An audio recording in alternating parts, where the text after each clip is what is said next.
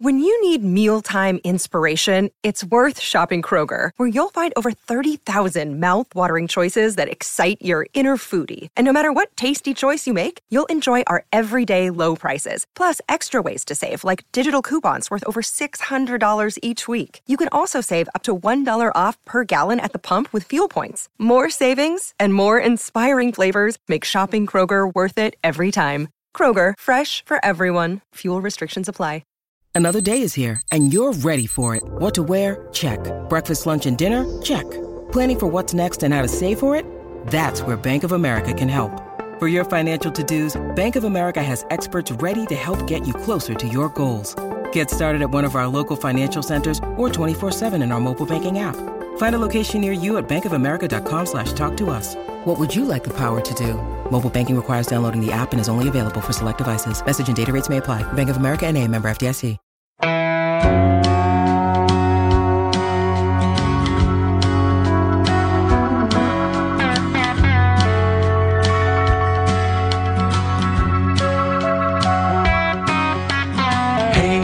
Hey, where you been? Buckeye Talk is about to begin.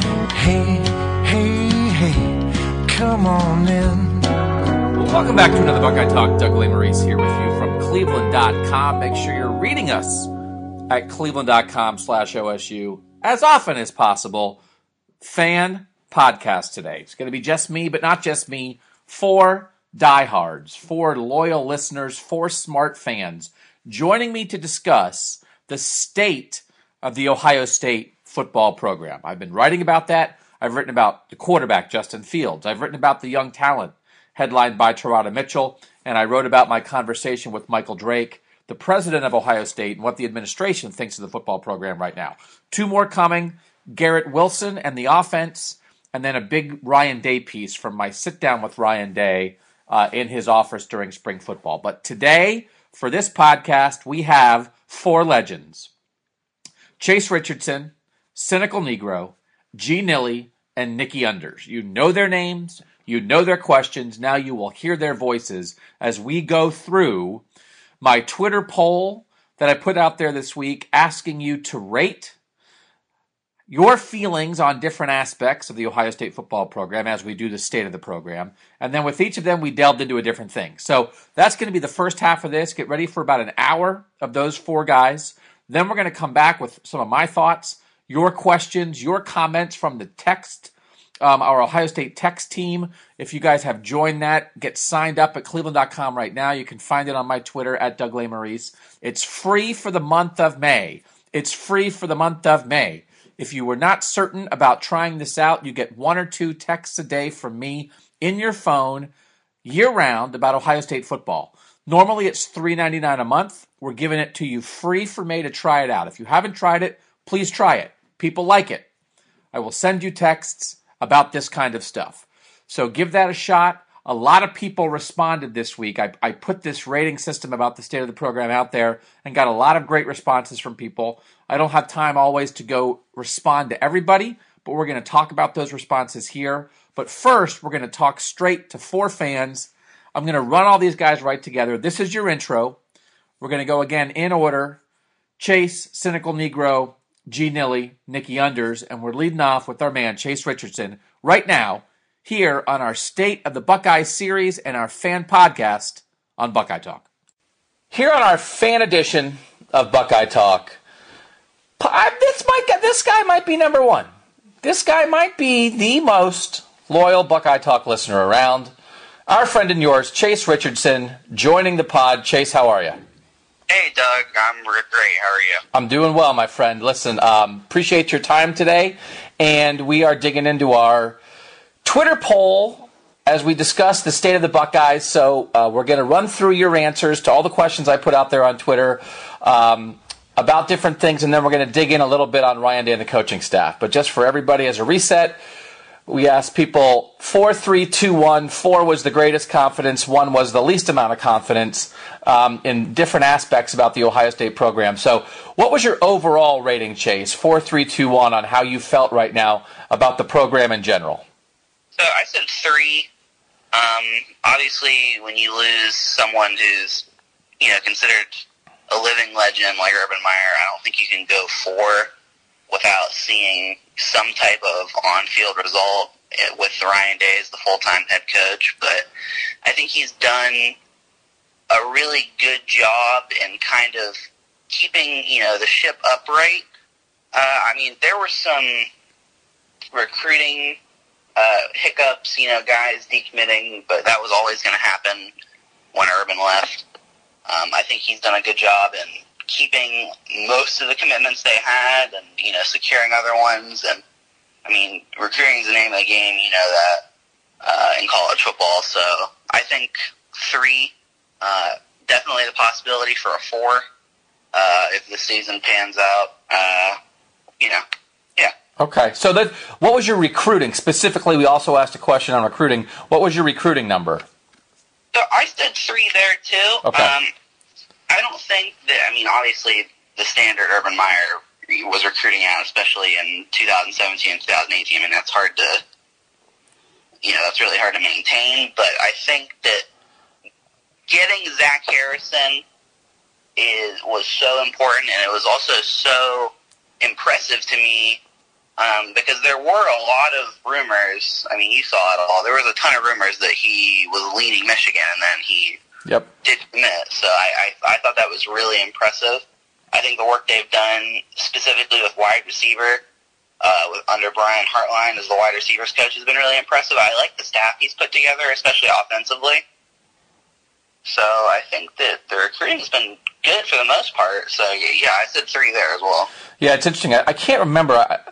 With, the text program now and Twitter and stories and the podcast, I can never remember, where I said something or wrote it. But I think it was a podcast maybe last week where we were sort of talking about the magic of Larry Johnson and closing guys out, and that he was so influential in overcoming Greg Madison and Al Washington, who were the 2 lead Michigan recruiters for Zach Harrison, and then you send Larry Johnson in at the end, and he gets it done.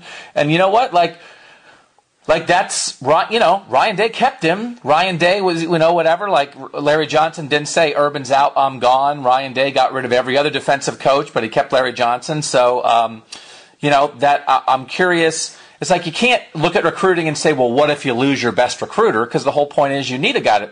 Someone's got to be your best recruiter. But to reiterate, I am curious for the day when Larry Johnson isn't here to come in and really sell guys at the end the way that he's done it. They do need to develop, I think, some other good young recruiters like Hartline, which obviously sticks out to everybody. But I'm just very curious about that. Offense. What was your overall offense rating?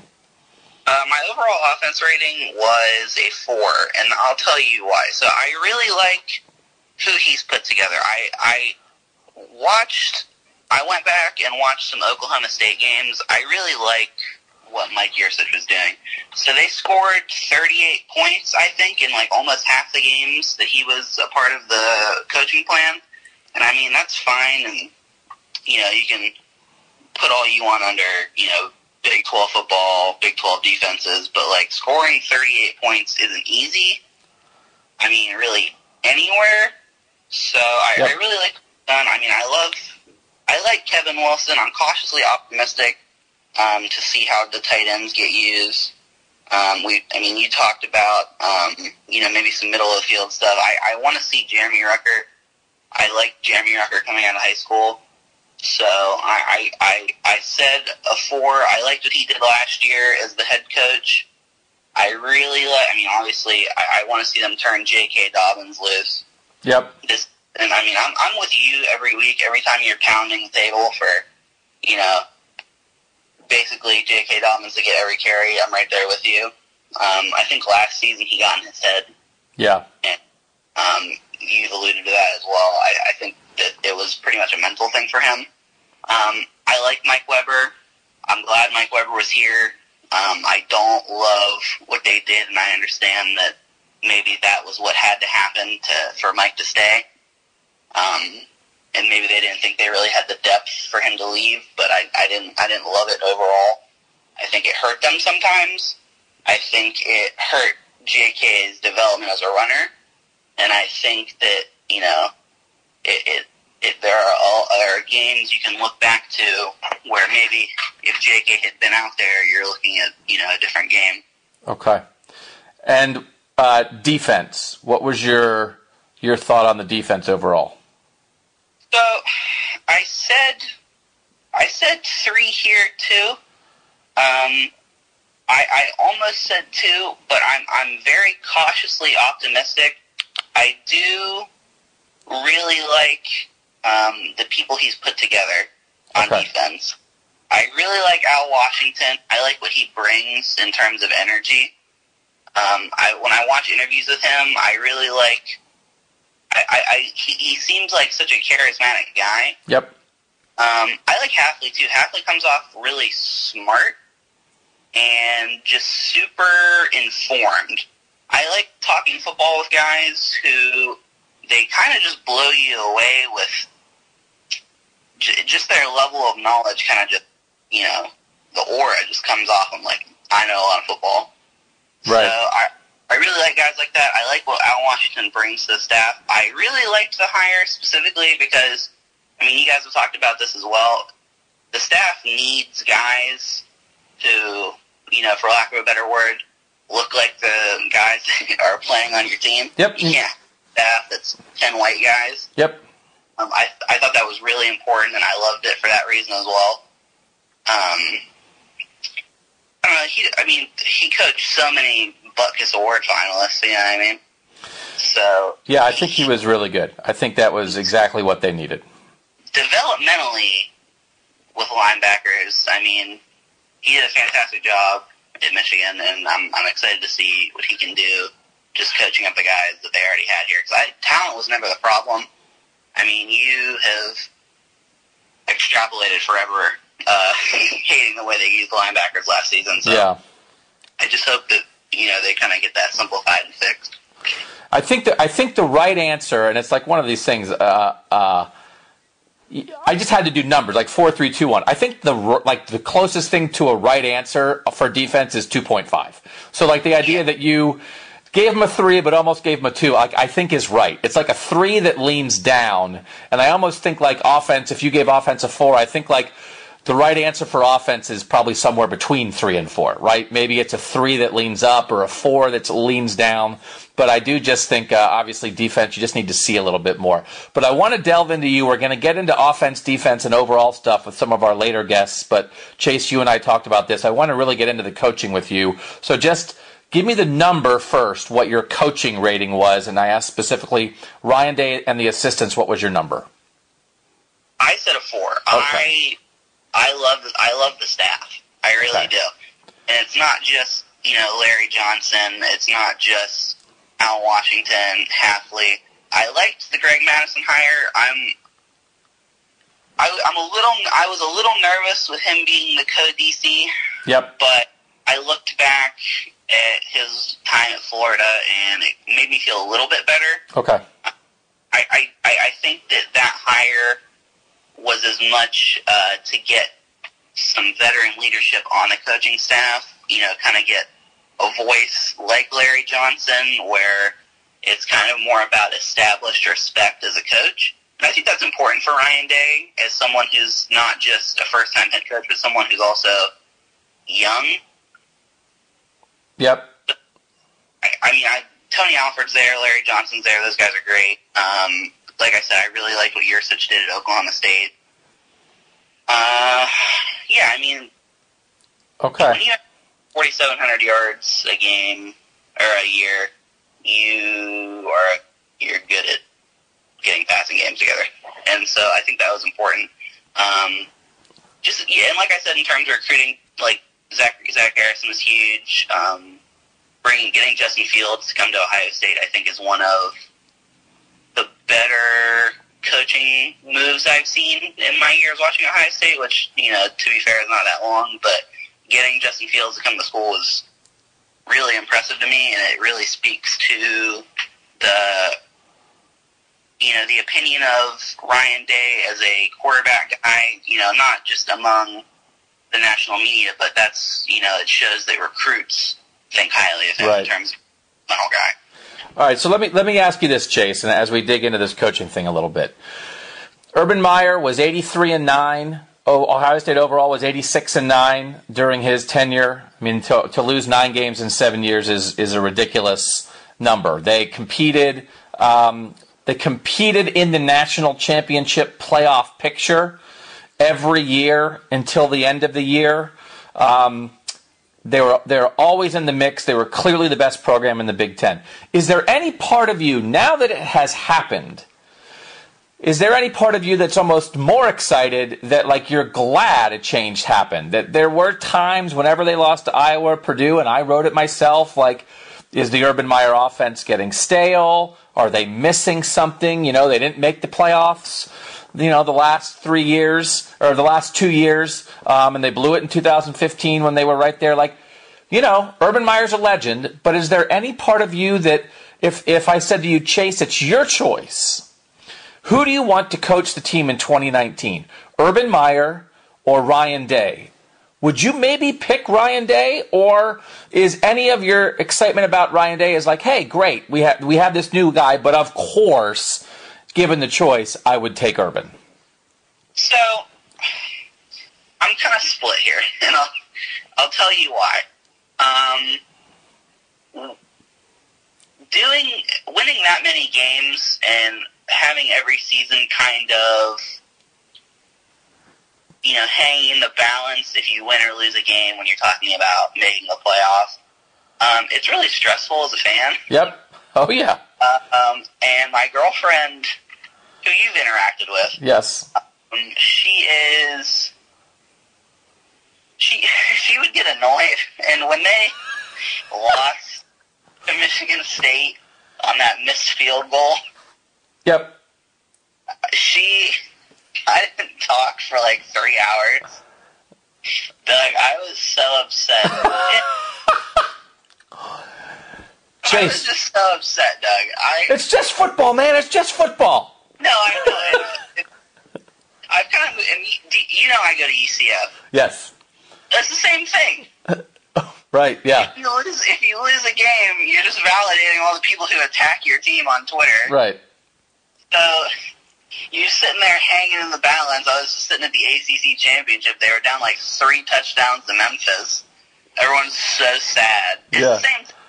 So you can go on all you want. You can hate Urban Meyer's aversion to change. You can think that, you know, his offense is old.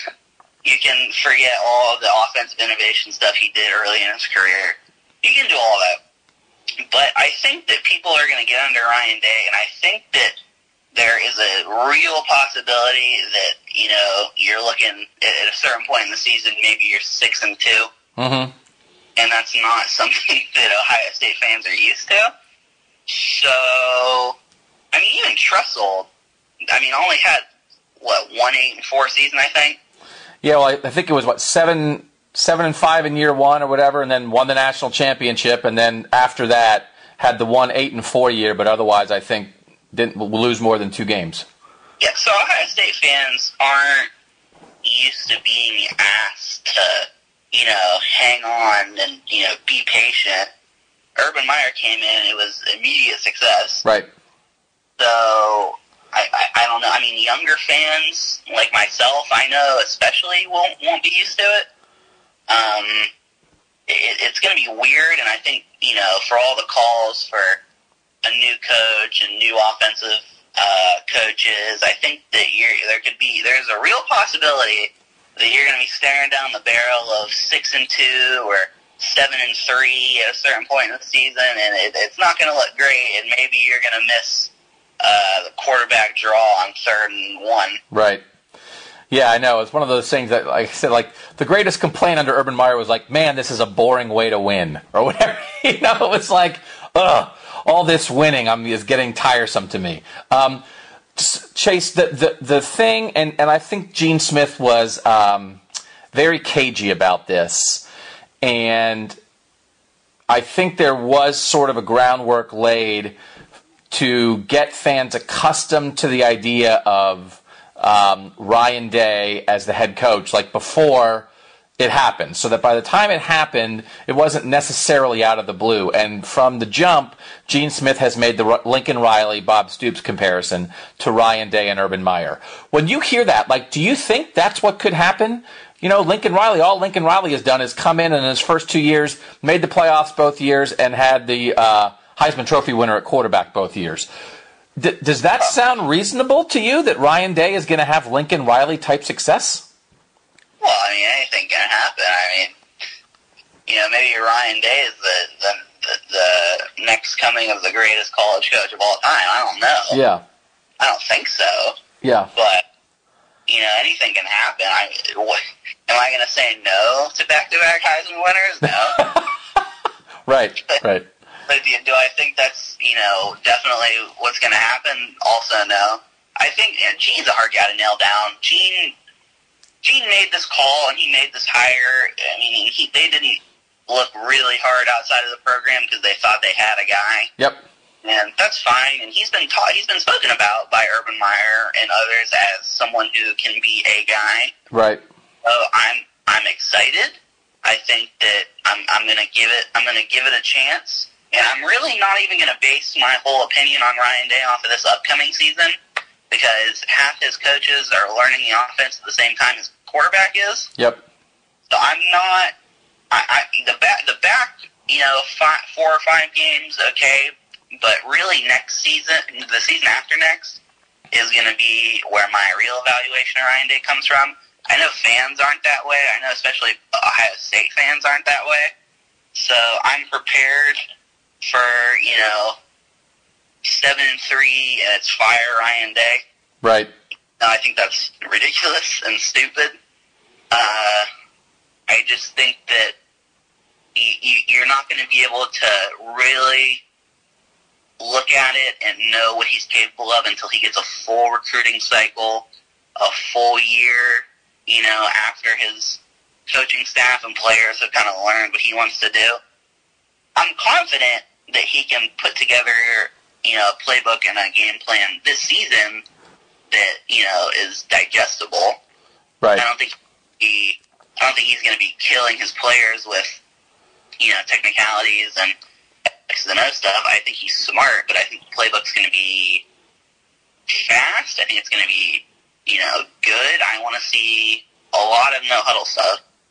You know, I want to see the offense go fast, which I think he will do. Yep. But I just don't know. It's just, do I think he can be Lincoln Riley? Sure. Do I think he will be? Probably not.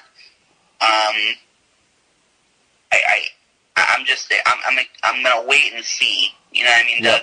I think that's smart. I think you made a lot of astute points in there, Chase.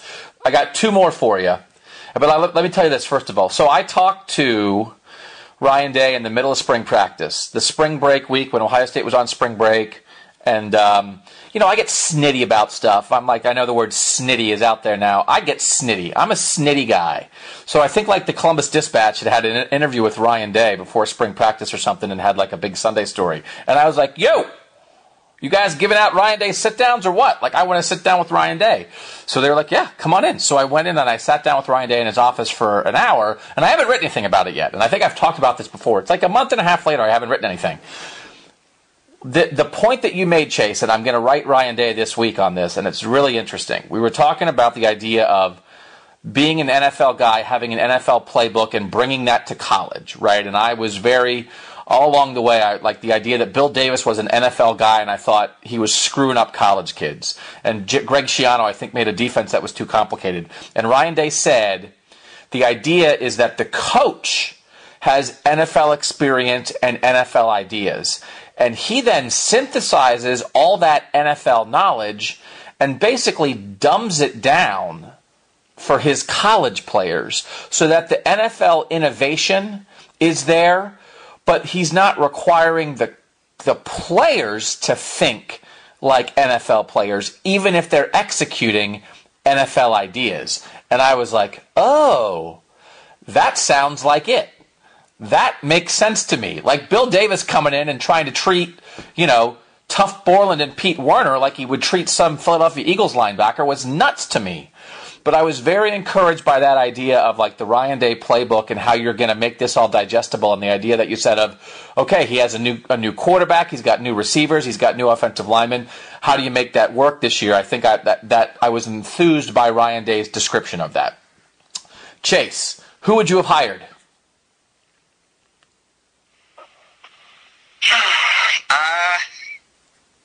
What do you mean? If you were Gene Smith, would you have hired Ryan Day, or would you have gone out and gotten Matt Campbell from Iowa State? Would you have tried to pry Mike Vrabel away from the Titans? Would you have gone and tried to get Bob Stoops to come out of retirement? Would you have gone after any other successful coach around the country? I think for Ohio State, you probably should be able to hire almost any college coach in the country, maybe outside of Saban and Dabo. You should at least be able to make a run at him because you're Ohio State. And Gene, the way he described it, just, poked around a little bit, as you said, but pretty much zeroed in on Ryan Day from the start. How would you have conducted that search, and who would you have picked? I think I would have done a national search, and it doesn't really seem like Gene did.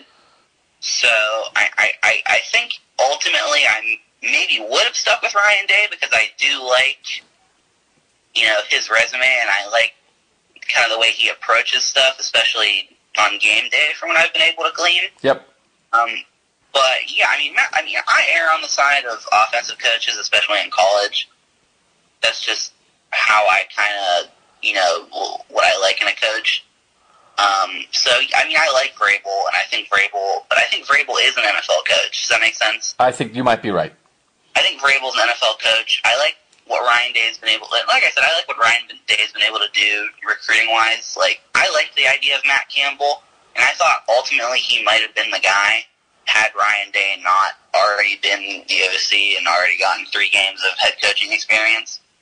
And I think a national search might have happened had the whole suspension thing not happened and Ryan Day not gotten in there and shown kind of his stuff. Yeah.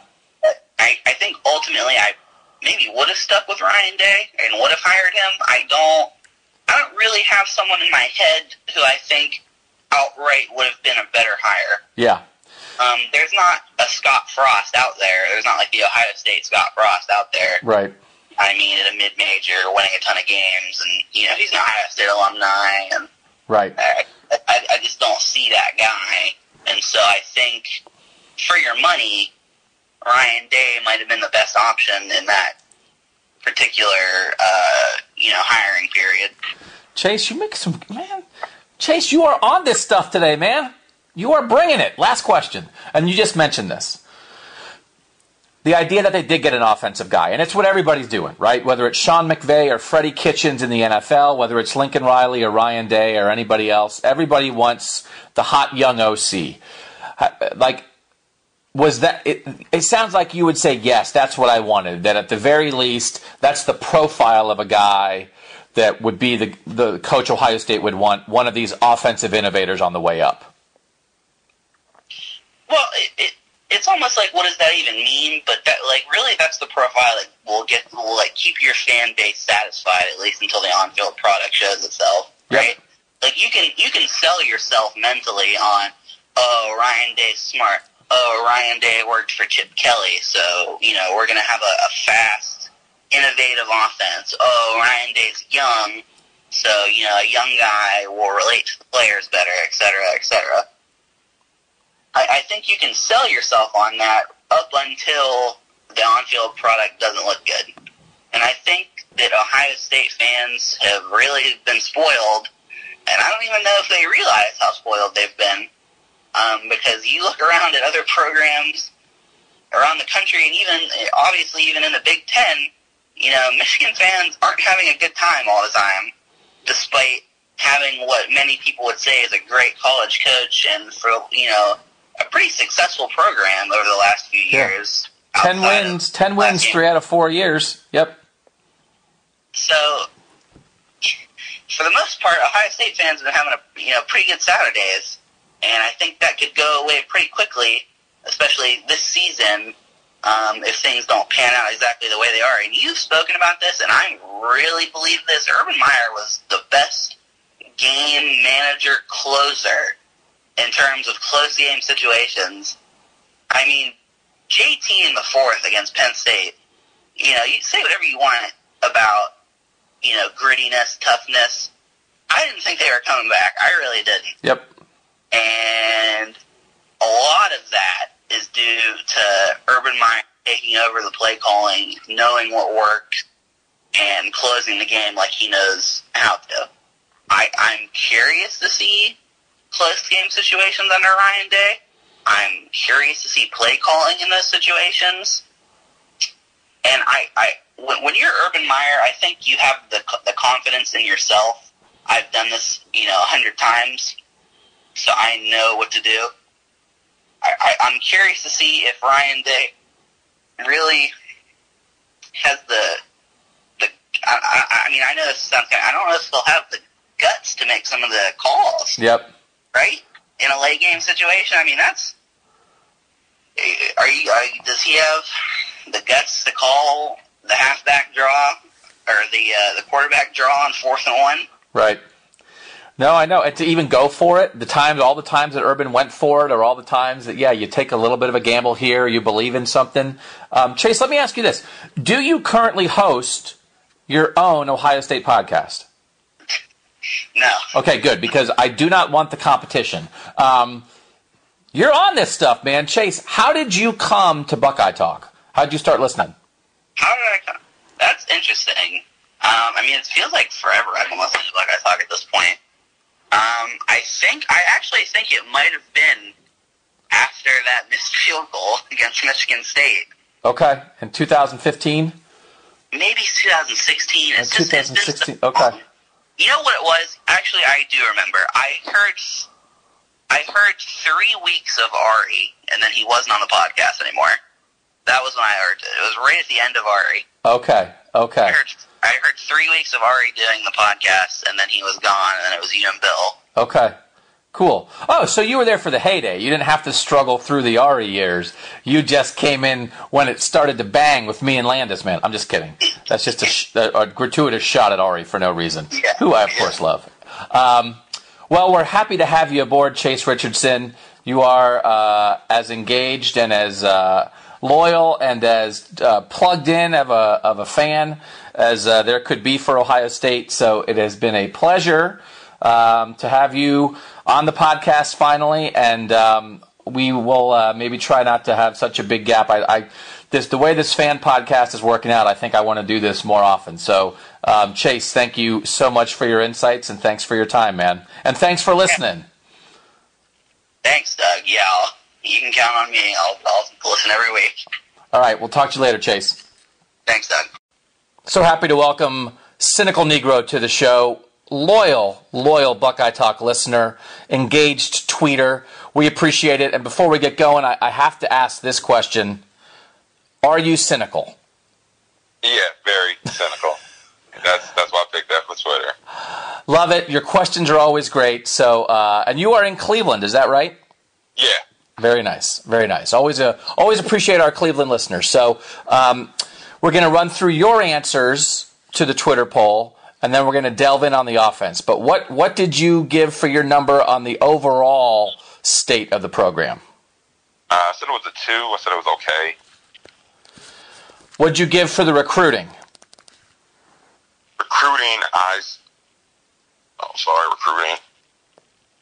recruiting I said was very good. Okay, so that's a 3. Okay, and how about the coaching? 2. Okay, and the defense? The defense, 1. A 1, which is a little worried. And then the offense. Offense, also a little worried. Okay. All right. So we want to delve in on the offense with you. And I'll be honest, Cynical Negro, you're living up to your name because you're a little lower on some of these ratings than some of the other people, than what the poll showed and what some of the other people I talked to. But I get it. I totally get it. And I think you can certainly find reasons to be enthused and optimistic about Ohio State football right now. But there's also legitimately a lot of questions. So, but before we get into the offense, just overall, compared to the 7-year Urban Meyer era of 9 losses in 7 years, Do you feel is it maybe just like much more uncertain about Ohio State football right now? Yeah, this is the most uncertain I've ever been. Like, I'm 32. I've been an Ohio State fan my whole life. Ohio State's been good for 32 years, basically. Yep. Like, I don't remember the very beginning of the Cooper era, but like pretty much until the very end of Cooper, they were good. They were great with Trust. They won the national championship with Tressel right away. Then you go to Urban Meyer, so I knew it'd be good then. This is like a complete unknown what we're about to go through here. So are you like, how does that make you feel as if like when you're feeling something that you've ever almost never felt as a fan of your team before? Like, it must just be weird, right? Yeah, it's uncomfortable because I'm also a Browns fan. So like, you know, it's nice to have one football team to depend on. Yeah. Like, I know this is the 12-4 time, but it's Ohio State's always been guaranteed like 10-2. It is weird to me, and obviously, you know, I've been pounding this as much as anybody with the Browns, that like the Browns have a new head coach who used to be their offensive coordinator, who's an offensive-minded guy. And so does Ohio State. There's so many similarities between Freddie Kitchens and Ryan Day, who are both starting out as first-time head coaches after running successful offenses.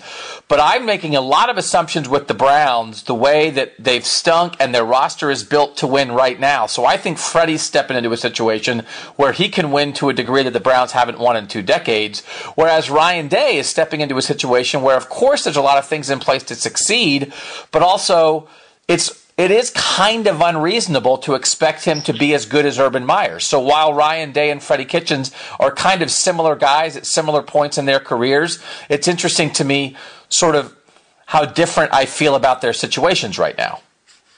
Yeah, same thing. Also, you've seen Baker play. Like, you saw how he took off with Fred. You had 8 games of Freddie or something like that. Yep. So, yeah.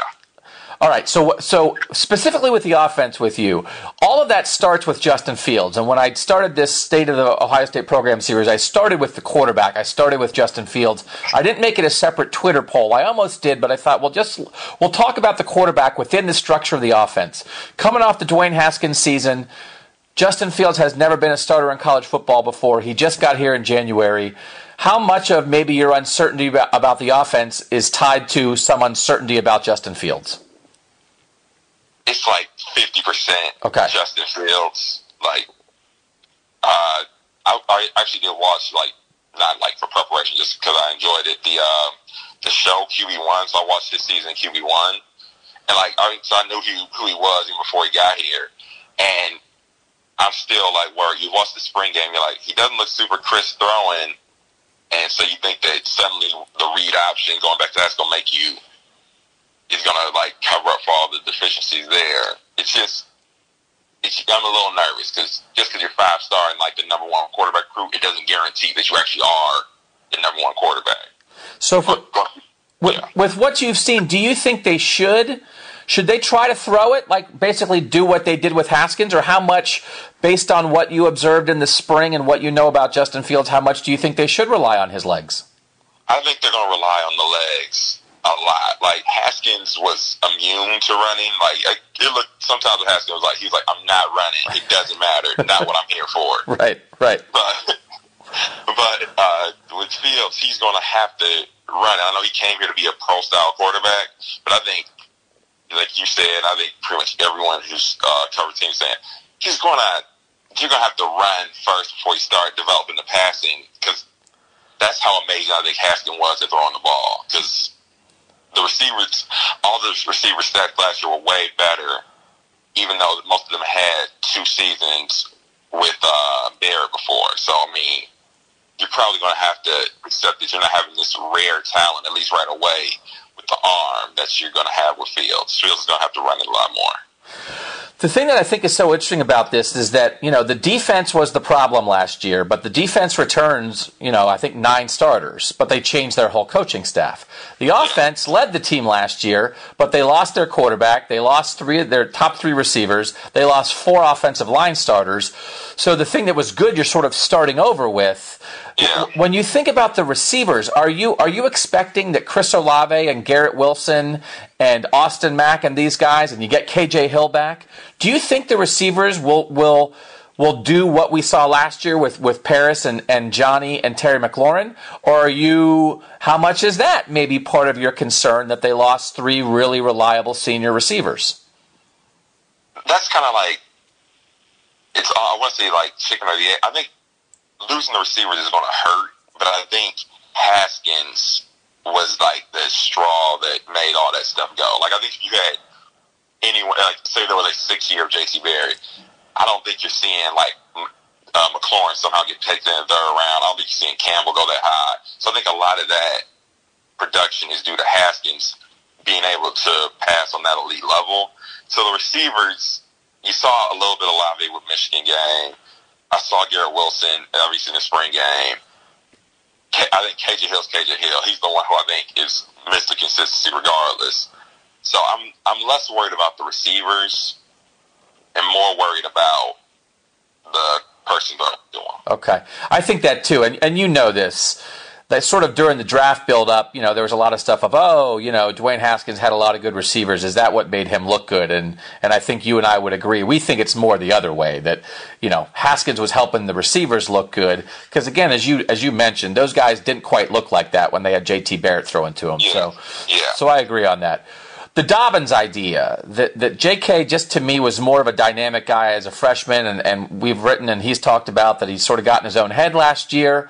Are you expecting J.K. Dobbins to look like a dominant, maybe, first round, second round type NFL talent at running back this season as a workhorse? Or given that he, sort of took a step back as a sophomore, what are your concerns with him? I mean, freshman year, Dobbins looked amazing, obviously. I don't know what to expect, mostly because I don't really know how the Buckeyes understand, like, what makes them good to run the ball. Like, with Haskins, they couldn't just line up and hand it off to or even when they did the zone read, they weren't really running the zone read. It was right. on Dobbins. So, do you need that zone read option for him to be able to run? Or is it going to be just like, it's finally, he's getting all the reps, he doesn't have to worry about anything, he's going to get it and go. So, I'm just up in the air with Dobbins. I assume he's that good, because I've seen a couple of mocks, and they were like, he's going to be a first-round pick, or had him at the end of the first round. So, like, sure, but that's completely question mark to me. Plus, they lost 4 offensive linemen. Like, when Michael Jordan decided to go pro, I was like, oh, this is okay. This is going to be a little rough this year, too. Yeah, it's interesting. I think the line has a chance to be pretty good. I think Wyatt Davis and Josh Myers, those are 2 huge recruits. If Jonah Jackson wins a job inside, but there are just a lot of questions. And the thing that ties it all together, is this Ryan Day style of offense, right? Whatever that's going to mean. And last year we saw them throw it. Like, what kind of belief do you have in Ryan Day? And we know Mike Yurcich and Kevin Wilson are there as the co-offensive coordinators, but we know this is Ryan Day's offensive show. What's your level of belief? And I do think that there's a difference between Ryan Day as a head coach, because you've got to do all the stuff that comes with that, and then Ryan Day just running an offense. What's your belief in Ryan Day running this offense and figuring out a way to make it all work? Do you sort of like assume of like, okay, well, there's a lot of these questions, but he'll figure it out? Or do you have questions about his ability to figure it out? I think he knows how to run the offense. So I think the offense is going to look, even though I have like my misgivings about quarterback, running back, off the line. Okay, so like 35, or like 75% of offense, basically. Yeah. I think the offense is going to look confident regardless, because it's going to be the offense we saw last year. We're going to see the same concepts, and there's going to be like a running threat. So it's not going to look, I mean, for lack of better words, it's not going to look disjointed like it did with the towards the last 2 or 3 years with Barrett. Right. I'm not worried about how the offense is going to look on the field. Like, if stuff doesn't work out, I think it'll be more like more on the players, less on on his coaching of the offense. Okay. Okay. Let me ask you this, and I want to divert just a little bit. There's always context in this, Cynical, right? Like there's always, okay, Ohio State is Ohio State, but who are they playing? How good are the teams they're playing? When you think about Ohio State right now in the Ryan Day era, are you specifically concerned about, is Penn State going to beat Ohio State? Is Michigan going to beat them? They're playing Northwestern, Wisconsin, Nebraska in the crossover games. Are there any specific teams in the Big Ten that worry you to the idea of are they going to beat Ohio State? And also, could they in the next 2 or 3 years surpass Ohio State as a program? How does the rest of the conference factor into your thought process? I mean, honestly, I'm only team I ever worry about in the Big Ten surpassing Ohio State is Michigan. Okay. Wisconsin can only have like short spurts of run. I'm not worried about Penn State. I think they had the opportunity the last 3 years and they didn't surpass Ohio State as a program. I'm not really worried about Nebraska right now because it's in Nebraska. I don't think that's ever going to be like the 80s, 90s Nebraska again. I'm not worried about Northwestern. There's some places I think Ohio State's just, you worry about it failing, but it's almost too big to fail. Like great point. It's Ohio State. It just runs automatically. So like it's just a baseline of good. It's generally always going to be at that. I don't think outside of Michigan any program in the conference can consistently surpass. So let me ask you this question then, because I do think there certainly reached a point during the Urban era where there wasn't even a Big Ten discussion, right? I mean, of course they were the best team in the Big Ten. The context for Ohio State was not the Big Ten. It was Alabama, Clemson, Georgia, Oklahoma. And I think in the past couple years, those 5 teams, Ohio State as the 5th, have moved ahead of the pack. And you just look at who's made the playoff, and I think that would tell you that. What is your belief in the ability of Ohio State to run in the top 5 nationally of programs under Ryan Day? Is that maybe where some of your concerns would more come to light? Not that they're not going to be the best team in the Big Ten, but are they going to hang with Bama, Clemson, Georgia, Oklahoma? Yeah, that's pretty much where it is. If we're talking about winning national championships and contending on that level, it's definitely there.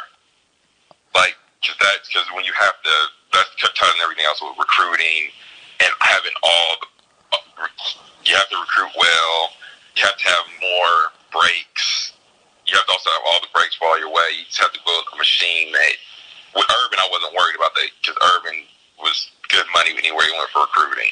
With Day, it's a complete toss-up. Like, you don't know what's going to happen with recruits nationally. You see he's focusing more in-state, and like when you focus on stuff in-state like that, that's why I don't worry about the conference because he's going to lock down Ohio and pretty much get who he wants. So I'm never worried too much about the conference. But when you have to win national championships, you got to go where people don't know you. You're not automatically like, oh, I want to go Ohio State because I grew up 30 minutes away. Now it's like trying to recruit someone in California, tell them to come to Ohio. That's different. Florida to Ohio, way different if you don't have any track record or anything like that. So he's really got to produce on the field before he can just sell it on like him being him. Gosh, I think you're making great points. I think there's a lot of truth to that you can't. There's a lot of the structures that are in place, right? They kept Pantoni, they kept Marotti. We know all that, but if the head coach didn't make a difference, they wouldn't be paying these guys $9 million a year. The head coach does make a difference. All this considered, Cynical, when you think about this season, as we sit here right now, what do you think their record's going to be? Their 12-game regular season record, if you guessed today? I didn't even look at the non-conference schedule, so I don't know who do we play good in non-conference this year. Florida Atlantic, Cincinnati, and Miami, Ohio. So there's not that big giant national opponent. I'm worried about the offense, or especially early on, and we didn't even talk about the defense. But I'm going to say like 9-3 to overall record. Yeah. I think that's a point that I've agreed with, and I think I'm agreeing with a lot of the stuff you're saying. Listen, again, there's a lot of ways to spin it, and 9-3 is not disastrous. 9-3 is not the end of the world, right? But I think you do have to be realistic about some things. But I think the idea, as we talk about this offense, the idea of the first half of the season, the offense having some hiccups and maybe having the kind of hiccups that can cost you a game or two, I think is a very reasonable way to think about this. And that if that means that you get to the midway point at 4-2, I just think that's possible, right? I'm not 100% sure they're going to be 4-2 after 6 games, but I certainly think they could be. And if they are, that's just going to be a very different world than what it's been under Urban. Yeah, it's just new. Everyone's new. I'm actually looking at the schedule. It is rougher in the first half too. So yeah, I think it's going to be a little different this year. Because that's what Urban is like. They were also, for the most part, they won all the games you would think they weren't supposed to win. Right. Like all these teams coming up, they pulled it out at the end. Yeah. Yeah, I mean, it's like people I know, people were sort of, in the Urban era, you're upset because when they got blown out, right? Whether they lose 31-0 to Clemson in the playoff, or Oklahoma in Ohio Stadium, or Purdue in Iowa. And it's like, you did get blown out. But you know what else you did? You won almost every close game you played. Yeah. Honestly. Cynical Negro, how did you come to Buckeye Talk? How did you find us? I don't even remember. I mean, I think I was just trying to find like podcasts on my phone or something, and it came up because I knew you've been writing. You've been covering the Buckeyes for a long time, so maybe it was plugged on Cleveland.com. But I've been listening since you had like Bill and Ari were your co-hosts. So nice. Yeah, from the start, baby. Yeah, from the start. From the start. Well, listen, man, we appreciate your loyalty. We appreciate your interaction. I know people know your Twitter handle because we use your questions a lot, and we use them because they're smart, interesting questions. So, Cynical Negro, tremendous to have you on the podcast. We appreciate you, and I'm enjoying this fan podcast, so I want to do more of it. So we're going to reach out to more people, and maybe we will have you on again. But thank you for everything that you've given to Buckeye Talk over the years. All right, thank you for great entertainment. Also, love the length of the podcast. Everyone says, make them shorter. No, a 2-hour podcast, excellent. I appreciate that. You know what? Like, if you don't want to listen to 2 hours, you can just stop, right? But then if you do want 2 hours, it's there for you. Exactly. Okay. Well, I appreciate the 2 hour because I am long-winded enough that it is hard for me. You know it. You know it by now, Cynical, right? I mean, I can't stop talking. So I appreciate you appreciating it. Great stuff. Thanks for your help on this, and we'll talk down the line. All right. Thank you. All right. Joined by the illustrious G. Nilly, who has been with us from the beginning. First of all, G. Nilly, thank you for your loyal listenership all these years. My honor. Glad to be here, Doug. So we are talking about the State of the Program series, State of the Program Twitter poll. And like I'm doing with everybody, let's just run through the polls that I put out there and what your rating was for each of them. So again, to refresh, I asked everyone to rate it. 4 is fantastic. 3 is very good. 2 is okay. And 1 is a little worried. First of all, G. Nilly, just the overall state of the program, what was your number for that?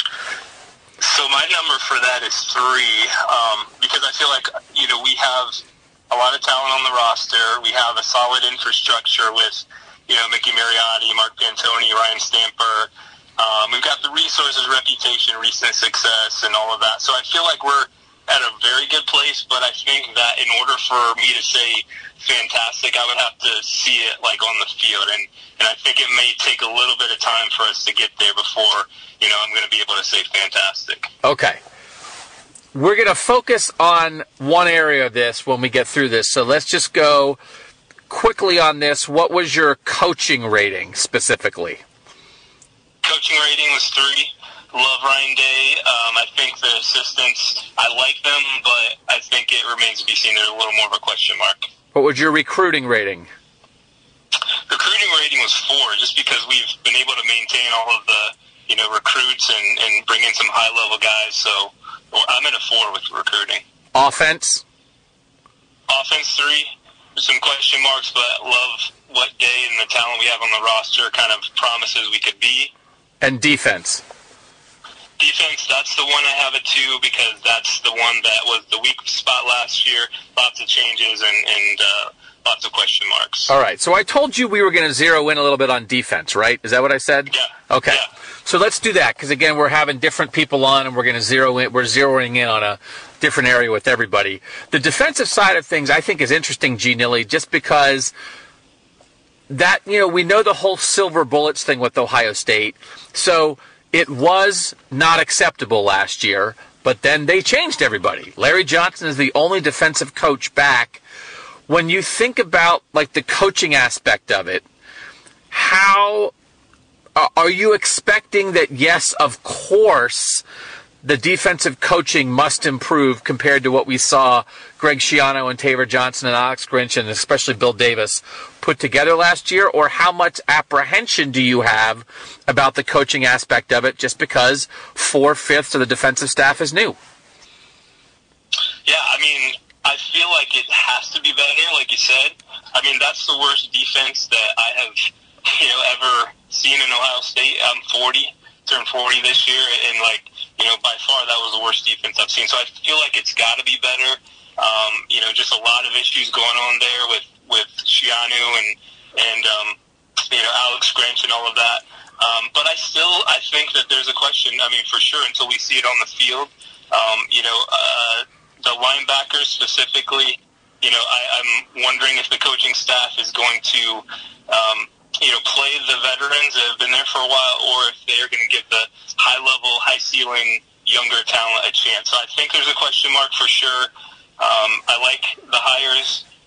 Other than maybe Madison was a little bit of a question mark for me, but everybody else, Larry Johnson, Al Washington, Jeff Hafley, feel good about those guys, but I think that we need to see it on the field for us to fully buy in, and for me to go from a 2 rating to a 3 or a 4.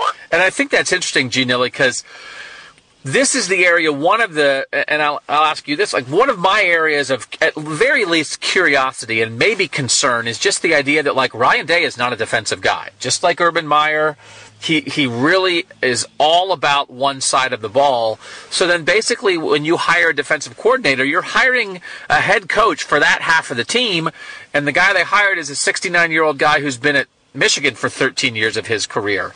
That is just, if you had maybe question marks about a coordinator on the side of the ball where the head coach was the expert, I think I would have far fewer questions, because it's really, Mike Yurcich and Kevin Wilson are the offensive coordinators, but really Ryan Day is the offensive coordinator.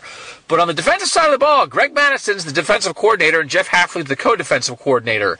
That part of it, how concerned are you that Day is just not a defensive guy? And then coupled with that, the guy that they did hire, you said of all the guys you have question marks about, it's the guy who's kind of in charge of an entire side of the ball.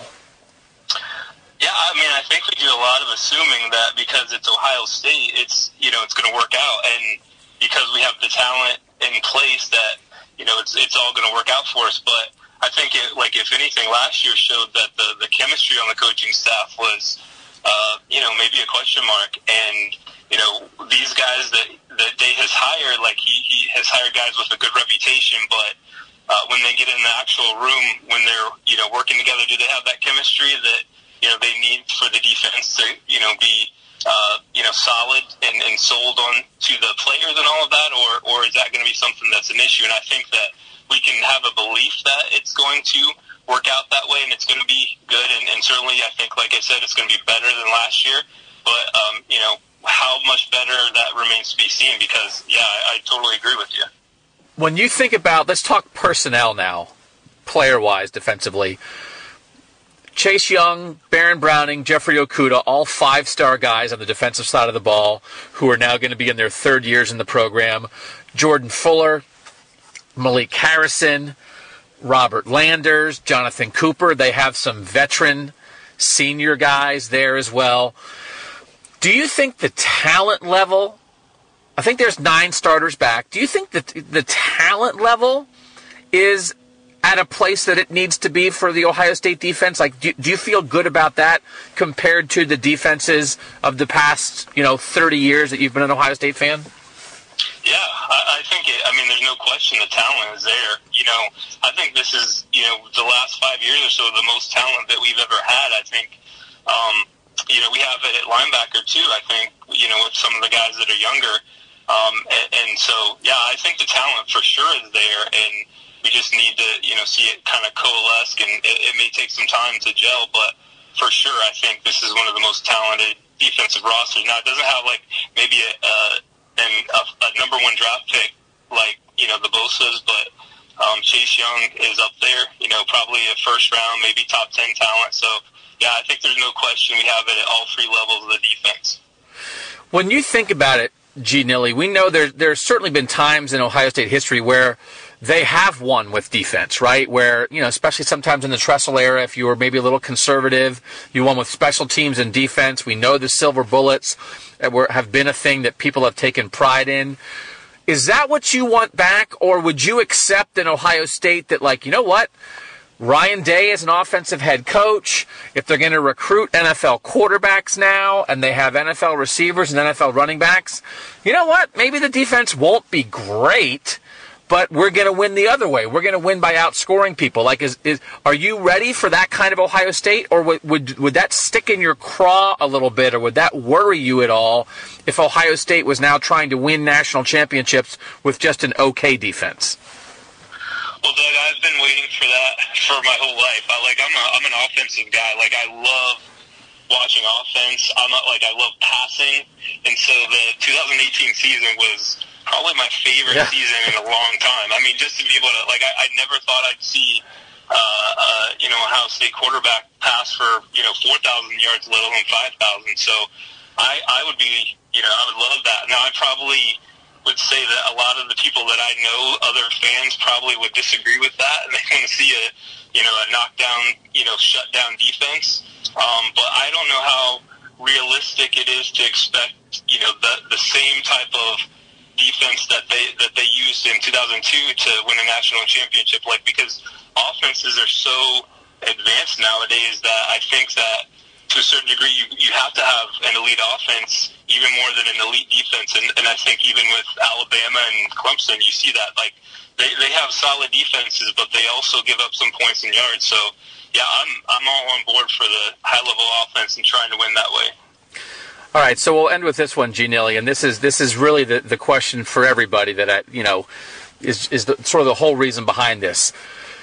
Ohio State just lost a legendary coach, one of the best 10 college football coaches of all time, a 3-time national champion. Do you feel like in your heart, in your bones, in your soul, does that make you feel any different about Ohio State because the head coach just isn't established yet? He's not a legend. He's not a guy with a huge national profile. Does that feel at all weird to you? Or, and maybe there could be both of these things, is there any excitement of what? We got a young up-and-comer, hopefully. Sure, he hasn't established himself yet, but, if he is going to establish anything, he's going to do it by doing it at Ohio State. Just what is your vibe around the idea that Urban Meyer is gone? That fact, how does that make you feel about Ohio State football? So I'm the type of fan that is always kind of searching for the points on the team that I need to worry about. So I'm always thinking about that. And yeah, I mean, for sure, Urban being gone is a concern of mine. To think that we can just replace one of the best coaches of all time and have no drop off, that's asking a lot.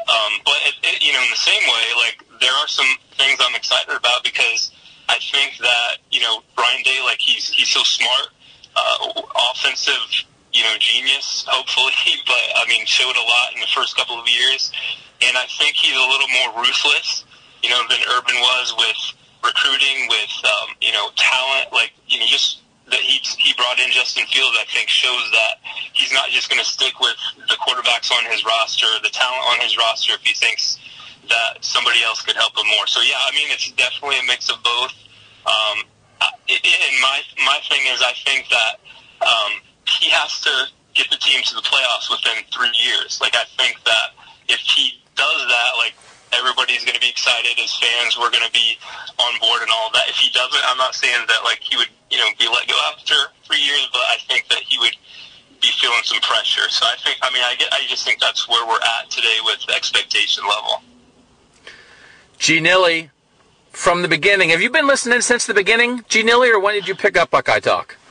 I think it was towards the beginning. I don't think it was right at the beginning. I think it was sometime in the 2015 season when, you, Ari, and Bill were on. So, yeah, I mean, I've loved it. I love it every time. So, I mean, you guys are awesome. G. Nilly 97, thank you so much. Again, at the very top of the list of the most loyal, most engaged listeners to Buckeye Talk, so it's great having you on. And we'll do this again. We got to have the fans on a little more often, so we'll do this again. We'll spread it around. But G. Nilly, thank you for your time. Love it, Doug. Thanks for having me.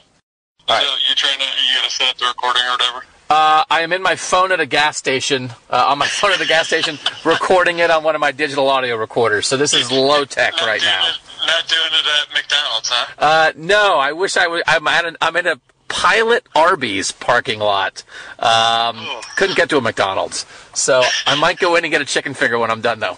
There you go. All right, you know what? We're going. You got to get some curly fries. You know what? I liked it. Arby's used to have curly fries and regular fries. Yeah, they don't do that anymore? I think they only have the curly fries now, and I appreciate the curly fries, but sometimes I don't want curly fries. That's ridiculous. Does Burger King still do onion rings, too? Yes. Because there's nothing better when you get the fries and you get that surprise onion ring. How about that? Yeah. I have to limit. My body doesn't do well with onion rings, but they taste good going down, baby. I'll tell you that much. Oh, I believe it. Yeah. All right, Nikki Unders. So we're rolling. I said we were going to bring in, then we started talking about curly fries, and so we're just going to lead with that. Nikki Unders, I have to ask you this question first of all before we get rolling. Are you Allen Iverson? I'm not Allen Iverson, but I thought it was a pretty great avatar, so I went with it, you know. So I think I set that up like 4 or 5 years ago, and I haven't changed it since. So I was explaining this to G. Nilly, who was on the podcast previously. His avatar is Eric Davis, and so when I'm talking to G. Nilly on Twitter, I just think he's Eric Davis, and when I'm talking to you on Twitter, in my head, you're Allen Iverson. Because who else would I think you are otherwise? You are Allen Iverson. Iverson complaining about practice. Yeah. You know, you got to keep that in mind. Yeah. So that's you. Talking about practice with Nikki Unders. All right, Nikki Unders. We're going to run through your ratings, just like everybody else, on the state of Ohio State football, what you thought, scale of 4 the best, 1 the worst. What was your overall rating? Overall, I had a 3. Coaching. So I think that would be a very good. That is a very good. What was your coaching rating? Coaching, I actually had a 3, and I kind of broke it down by the positional groups. So receivers, I had a 4. I think Hartline's fantastic. Yep. Alford, I got a 3 for him. 2 for Stradawa, I'm just not sure with him. 4 for quarterback, so Day and Yurcich, I'm feeling good about them. Offense, I think it's a 4 overall. I think there's a lot to like with the coaches there, you know, with Ryan Day leading the offense, with Mike Yurcich coming in, and then even Kevin Wilson, you know, you got a good veteran mind in there. So yep. Defense, I was a little more shaky on, though. I gave the D-line a 4. That's an obvious one. Secondary, I actually gave a 3 because I think Hafley's going to be a stud. You know, everything I've read and everything I've seen, he just seems like one of those guys who loves to teach, and he relates to the kids, where I think you had Bill Davis, who, you know, maybe he understood things, but he just did not relate to these kids. So I feel like you got a guy in there who's really going to teach these kids how to play the DB position. Linebackers, so I actually gave them a 2 for Washington, and I'll tell you why. Okay. I think Washington is just a bit young, and I'm very concerned that he is not going to have the courage to bench Tiff or Pete Warner. I think that is going to be, you know, his defining characteristic, because last year we had 3 linebackers, and I think 2 of them should not have been on the field most of the time, and we'll see what happens there. So, and then defensive coordinator, I gave that a 2 just because I think my boy Ben Flus talked about not being crazy about Madison, trying to GM scheme in instead of looking at the personnel. So right. more concern on the defensive side, but overall I'd still give him a 3. Okay. I think we still have one of the best staffs in the country. So. Okay. What did you think? So with your overall offense and defense rating, which includes the coaching talent, but also the personnel, what was your rating for the offense? Rating for the offense was, I'd give it like a 3.5. Okay. And for the defense? I'd give that probably a 3. Okay. I'd give that like a 2.75 to 3. Okay. I think it's going to be a lot better than last year. Yeah, that's the thing. It's like how could it be worse, right? Like this is by the Ohio State standard, it could only go up. I mean, I guess they could be the 100th ranked defense in the country, but they're Ohio State, so they're not going to be that. They have to go up. Yeah, they could look like Oregon and be a sieve, but I don't think that'll happen. Right. Okay. So what was your recruiting rating? So recruiting, I actually gave a 2 when you asked the question on Twitter. Okay. But I'm going to make the case for both a 2 and a 3, because the more I think about it, I think it's probably closer to a 3. Okay. So the way I look at it, OSU's baseline right now is a 3. Like, it was 100% a 4 under Urban Meyer, right? Like, I don't think anyone would argue that having, consistent classes in the top 5, 2 classes in the top 3, in the last 3 or 4 years, like, he just set a standard that it's going to be very hard for us to measure up to. I mean, it was us and Bama basically every year, So I don't know that you're going to touch that. So if you make the case for the 2, it's pretty simple. It's Ryan Day just hasn't really proven it as a recruiter, right? I mean, he's done a little bit, but he just hasn't done a lot. He has not brought in multiple classes year in, year out. So we're going to really have to be patient to kind of see what he's capable of as far as a recruiter goes. I'll feel more comfortable with him, I think, if he's able to bring in a couple really good classes in a row here in 2020, 2021, 2022. If he can hit on a couple top 5 classes in there, I'll really start to believe in him as a recruiter. I think some of the questions with him, though, are obviously like, if assistants leave, i.e. Larry Johnson, or even you lose like a Brian Hartline, or anyone really, you could lose some really good coaches, and all of a sudden their recruiting could take a dip. So I think I'm also just naturally a little pessimistic, so that's why I went with the 2 there. So Nicky Unders, you said when we talked about this that again you're not a person who follows recruiting, detail by detail. So that's what I think it's interesting to talk to you about, because sometimes it's like, okay, sometimes the people who know, here's the 3 tight ends they're going after in this class really, really understand it. I don't even know it to that degree sometimes. So my overall question, the thing that's interesting to me about this, Nicky, is that clearly under Tressel, they did not recruit like that, right? They owned Ohio, and they went and plucked guys here and there. They got a Malcolm Jenkins out of New Jersey as a 3-star, or James Laurinaitis out of Minnesota as a 3-star. When they went to Florida, Santonio Holmes was a Florida receiver, but he wasn't the best receiver recruit in Florida. He was a 3-star. And then these guys turned into great players, and sort of like it was like national 3-star guys who supplemented owning Ohio, and that was enough for them, to play in consecutive national title games in 6 and 7. They obviously won it in 2002 in year 2. I didn't know necessarily that Ohio State could recruit at the level Urban recruited at. So, as you look at it as someone who cares about recruiting and cares about this team but doesn't follow every second of it every day, do you think Ohio State can maintain that kind of national brand in recruiting? Or do you think that was mostly Urban Meyer related? I think yes. I think they can. I think it will be tough, just because I think that with Urban Meyer, you had one of the best recruiters of all time in college football history. I mean, I think you look at his track record both here at Florida and then here at Ohio State. You cannot argue what he did and what the classes he was putting together, right? You can't. I think that you can't, right? I think you will see. I guess the way I would say it is yes, they can maintain it, because you don't need to, like, Ryan Day doesn't need to build anything. He's already got this nice runway already set up for him, so he should have success early on. I mean, he has the program and the staff in place to recruit at a high level. With Mark Pantoni, with Ryan Stamper in player development, you've got good guys, running the program, and then just the fact that I think that Urban really upgraded the program in general. I think he upgraded the facilities. I think that Real Life Wednesday program really seems to have struck a chord with recruits, with their families, with people. And obviously, you've got a good city on your back. You're recruiting to Columbus, Ohio, which, people will say what they will on it, but I would much rather live in Columbus, Ohio than Knoxville, Tennessee, or Birmingham, or Tuscaloosa, Alabama, or it's a good city to live in. I think that's always going to be a strength. So I think that inherently there are a lot of strengths playing to Ohio State's advantage, which leads me to believe that they can continue to recruit at a high level.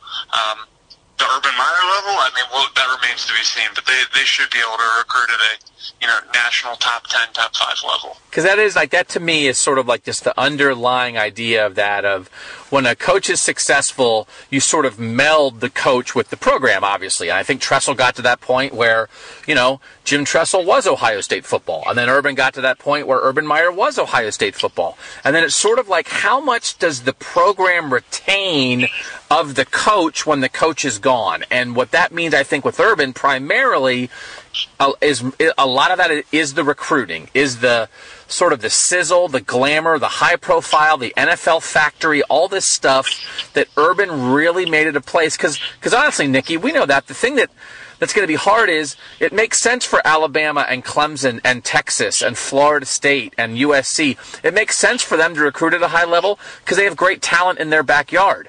Every year it gets a little bit more difficult to say, well, we're going to own Ohio and have that as the foundation just because of the demographic shift of the whole country and the demographic shift of talent. Ohio State has to go get national guys from Texas and Louisiana and Georgia and Florida and California. And like that, Alabama has more guys in their radius, their driving radius, has more 5-stars than Ohio State does. It's just easier. So I'm just really curious about, it's a little bit of an uphill battle for anybody north of the Mason-Dixon line, and Ohio State in a lot of ways has been the exception to the rule. They've found a way. And was that because they're Ohio State and it's going to continue, or was that because they had a national championship coach who had recruited in the South, had those connections, had gone national, and that's what allowed them to build that foundation? I just think that's going to be a fascinating thing to see that answered going forward. And that was a long thing, but I want to go beyond recruiting now, Nikki. And here's what I want to get to with you. Can I ask you one quick question on recruiting? Yes, sir. Urban Meyer still being with the university, with the program, how do you think that impacts recruiting? How do you think he sort of lends a hand to help Ryan Day, land certain guys? Like, he's obviously not going to be coaching guys, so I don't know that it means as much, when he comes into a meeting, but does that help in any way, shape, or form? Yeah, I really almost think it doesn't. And I almost think there's going to be a point where if Ryan Day's in his office and a kid's on an official visit and Ryan Day's trying to close that kid in the head coach's office at Ohio State, if Urban Meyer walks through that door, I almost feel like instead of helping, it almost cuts Ryan Day's legs out from under him. Because if you're that kid and that family are in that room, that head coach has to close the deal. It can't be like, well, now we'll bring in the closer, who's the former coach who's now in charge of the Real Life Wednesdays program and has an office across the street. You know what I mean? Like, it would almost be like, well, I can't do this myself. So, if a kid's impressed by Urban Meyer, he wants to play for Urban Meyer. So he's got to be impressed by Ryan Day, the assistants, the program, all the stuff you mentioned. And all that stuff is impressive. But I just feel like that is not going to be a primary component of that. Maybe Urban comes in and says hello, just like they say hello to Gene Smith and Michael Drake. But Gene Smith and Michael Drake aren't closing anybody, and I don't think they can be in a world where the assistant associate athletic director can be closing anybody, even if that guy is Urban Meyer. Do you agree or disagree? No, I think that's fair. I think that's a fair point. I mean, I was more or less curious to hear what your take was, just because I'm not close to the program, so I don't know the ins and outs of recruiting and what these kids really lean on and like to see. So, Nikki, I'm just making it up, man. I'm just trying to get in the head of a 17-year-old. The psychological profile. So I don't know. Maybe Urban Meyer comes in and flashes a ring and the kid signs. I don't know. That could work too. Could work just as well. Yeah. All right, Nikki. So here's where I want to go big picture as we wind this part of it up, talking to our most loyal listeners. The potential patience needed for Ohio State fans. I don't know if they're going to need it or not. But for our Project Text people who have signed up for our text thing, I sent this out to them this week, that there has not been an Ohio State head coach who was coming off a 4-loss season since Jim Tressel in 2005, because that takes away Luke Fickell, who had his 6-7 season but was gone as the head coach and didn't have to try to live off of that. So Jim Tressel, he gets here, he wins a national championship in year 2. In 2002, they're still really good in 2003. They have a reset year in 2004. They go 8-4, and then what they gear up for is a great run in 5, 6, and 7. But Ohio State fans haven't needed to be patient, because they sort of had to be patient with this Tressel guy, and then he won a national championship in year 2. So do you think Ohio State fans will be, can be, would be patient if, for instance, Ryan Day goes 9-3 or 8-4 in 2019? Will they?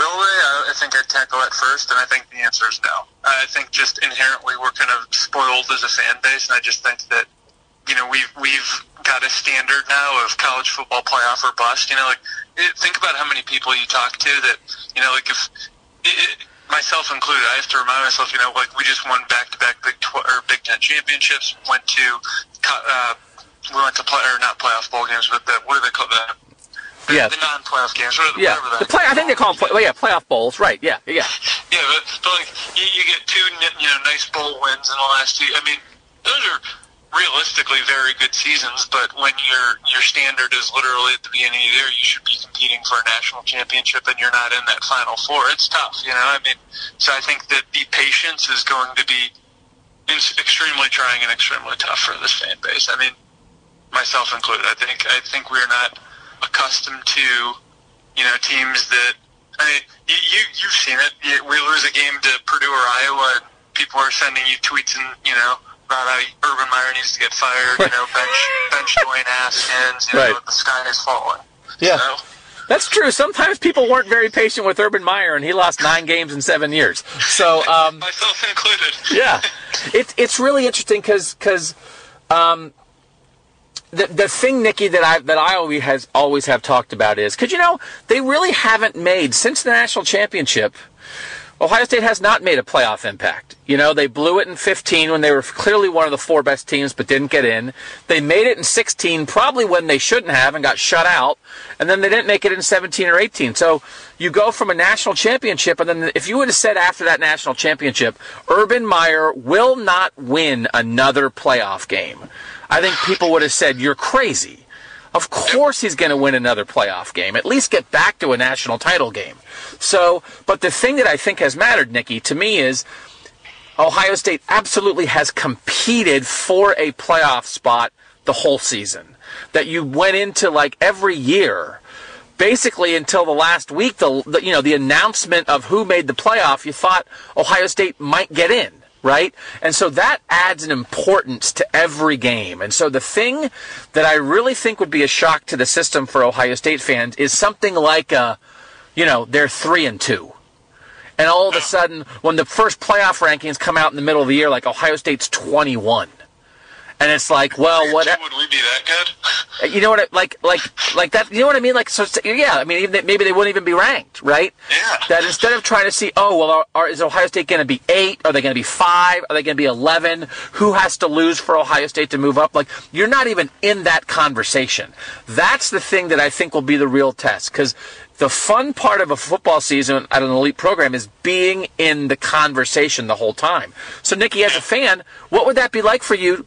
That your conversation is, I wonder if we'll make the Citrus Bowl or the Blue Bonnet Bowl or whatever, because I don't even know what those bowls are called, because Ohio State hasn't lived in that world in 15 years. What do you think that would possibly be like? I mean, that would be, it would feel like the world is crashing down around us.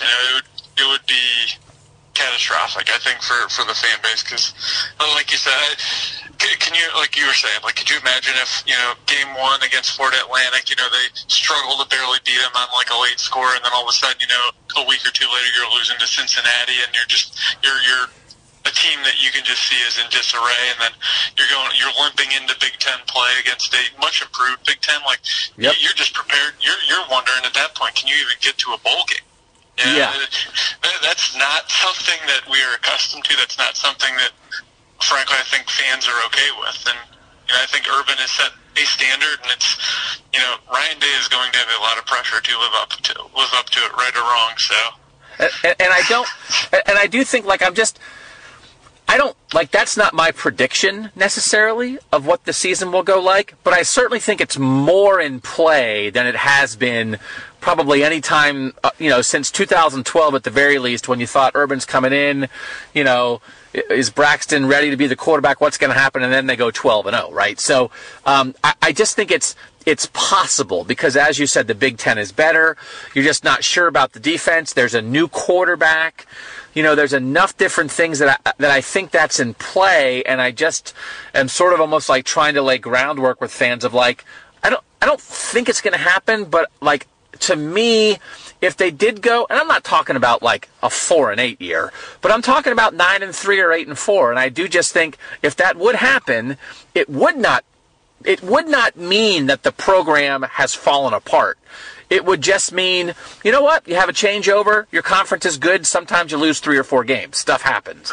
But maybe people wouldn't see it that way. But so to finish this up, Nikki, as we think about that, how possible do you maybe think that is? Or are you sitting here at the moment fully expecting, you know what?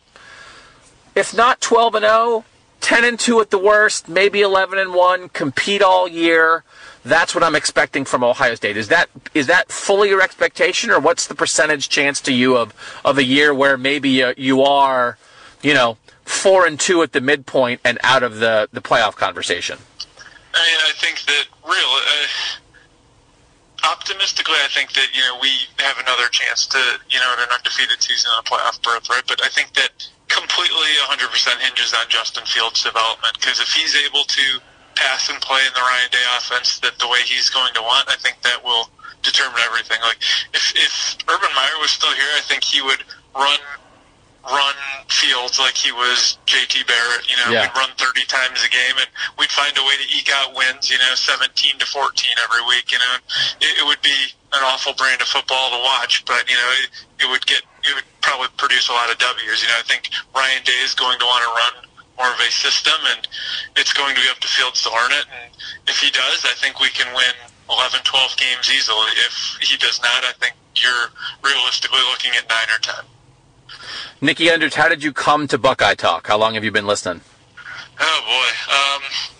So when it was the bad podcast, I did not listen. I don't know why. I just never got around to it. But then it became Buckeye Talk, and I think for whatever reason, Buckeye Talk had a better ring than bad. So I think that just sort of stuck for me. I don't know what that was, that we actually put what the subject was in the title, as opposed to a title of a podcast that drove you away by saying this podcast is terrible. That was a good switch by us, I think.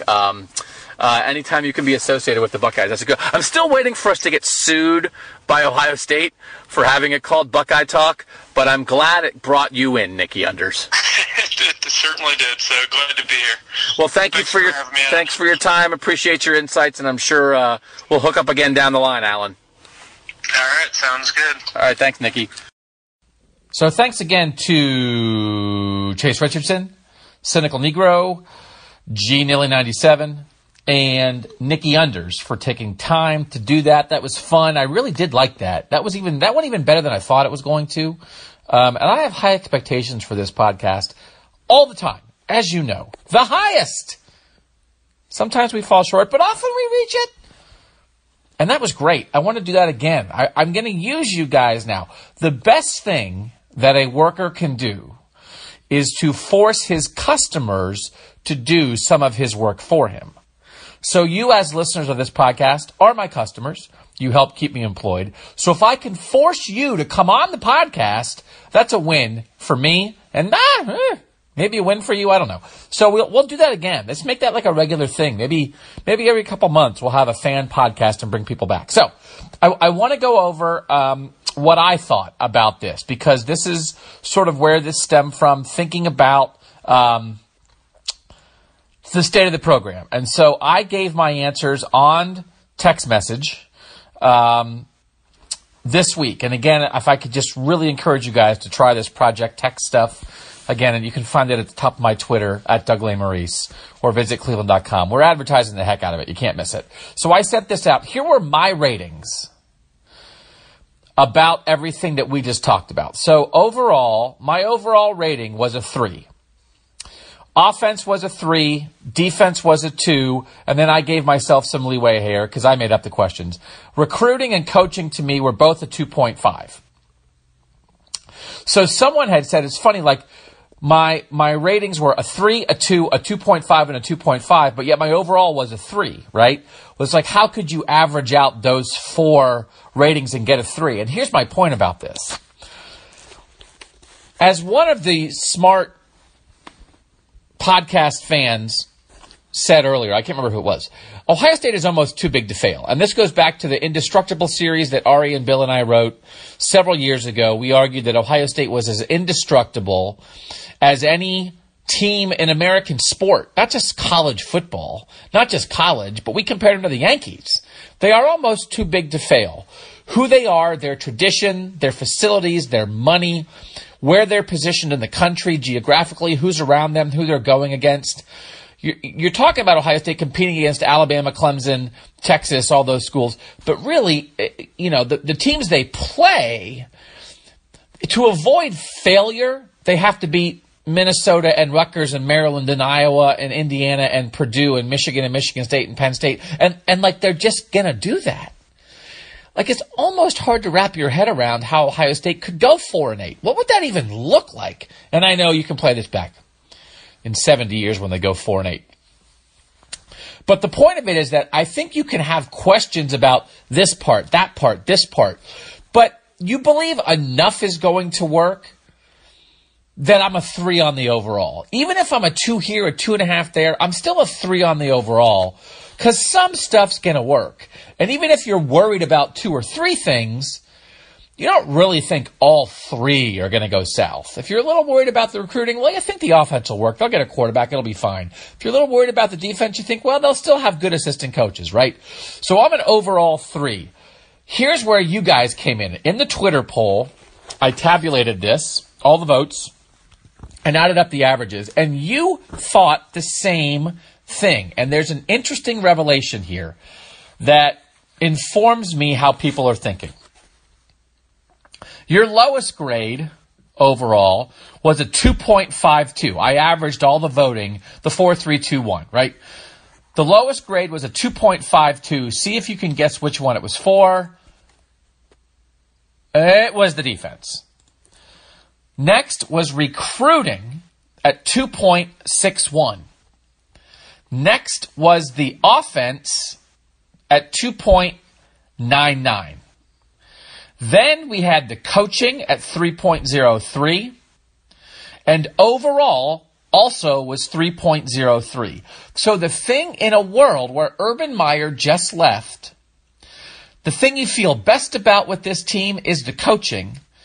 And that spurs the overall feeling, which is higher than your individual feelings about the offense or the defense or the recruiting. That says a lot to me about how people are feeling about Ryan Day.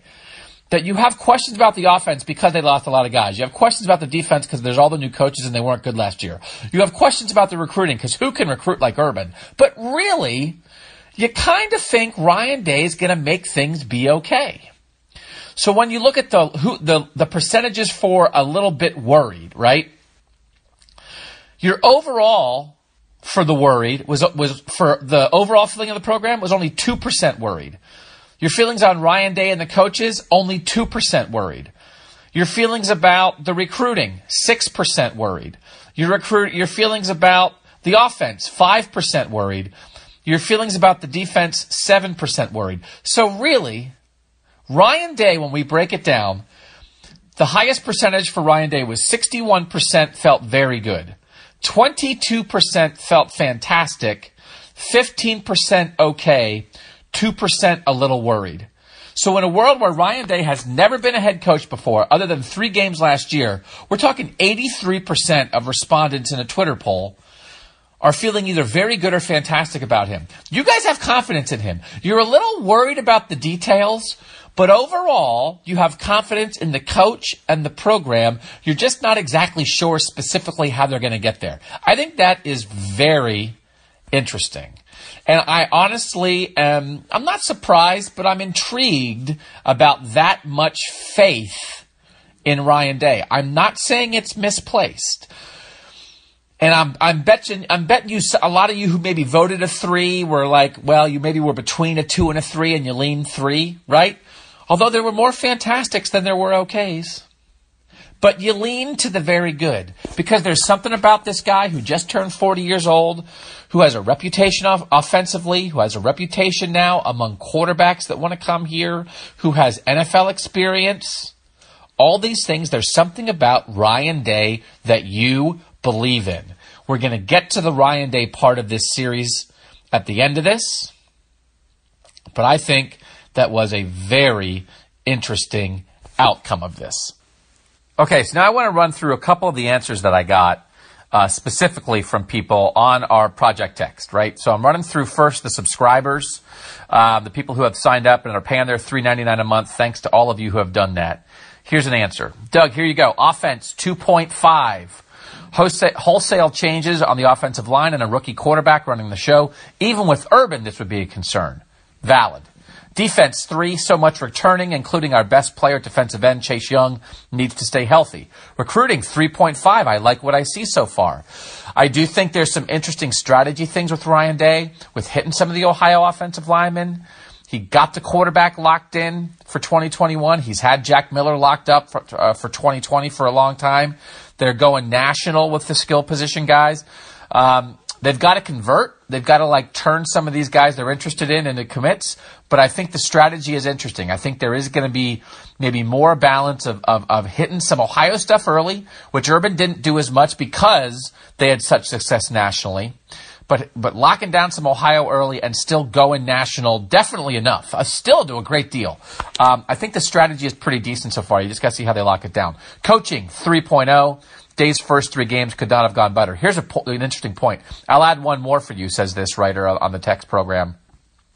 Special teams, most worried here with a 1.75. Do you feel comfortable at kicker with a game on the line from 45 yards out? It's been a while since Ted Ginn Jr., and I've yet to have a Ginn-like guy since his departure. So we've talked about that a lot. Punt return game has just leaned toward safety back there, putting back KJ Hill, a guy with good hands. They have not really tried to be dynamic back there. They are not as dynamic as some teams. I think someone asked about this on the text messaging this week, and I replied and said, I think they feel like they have a talent edge so many weeks. They just want to catch the ball and give the ball to the offense.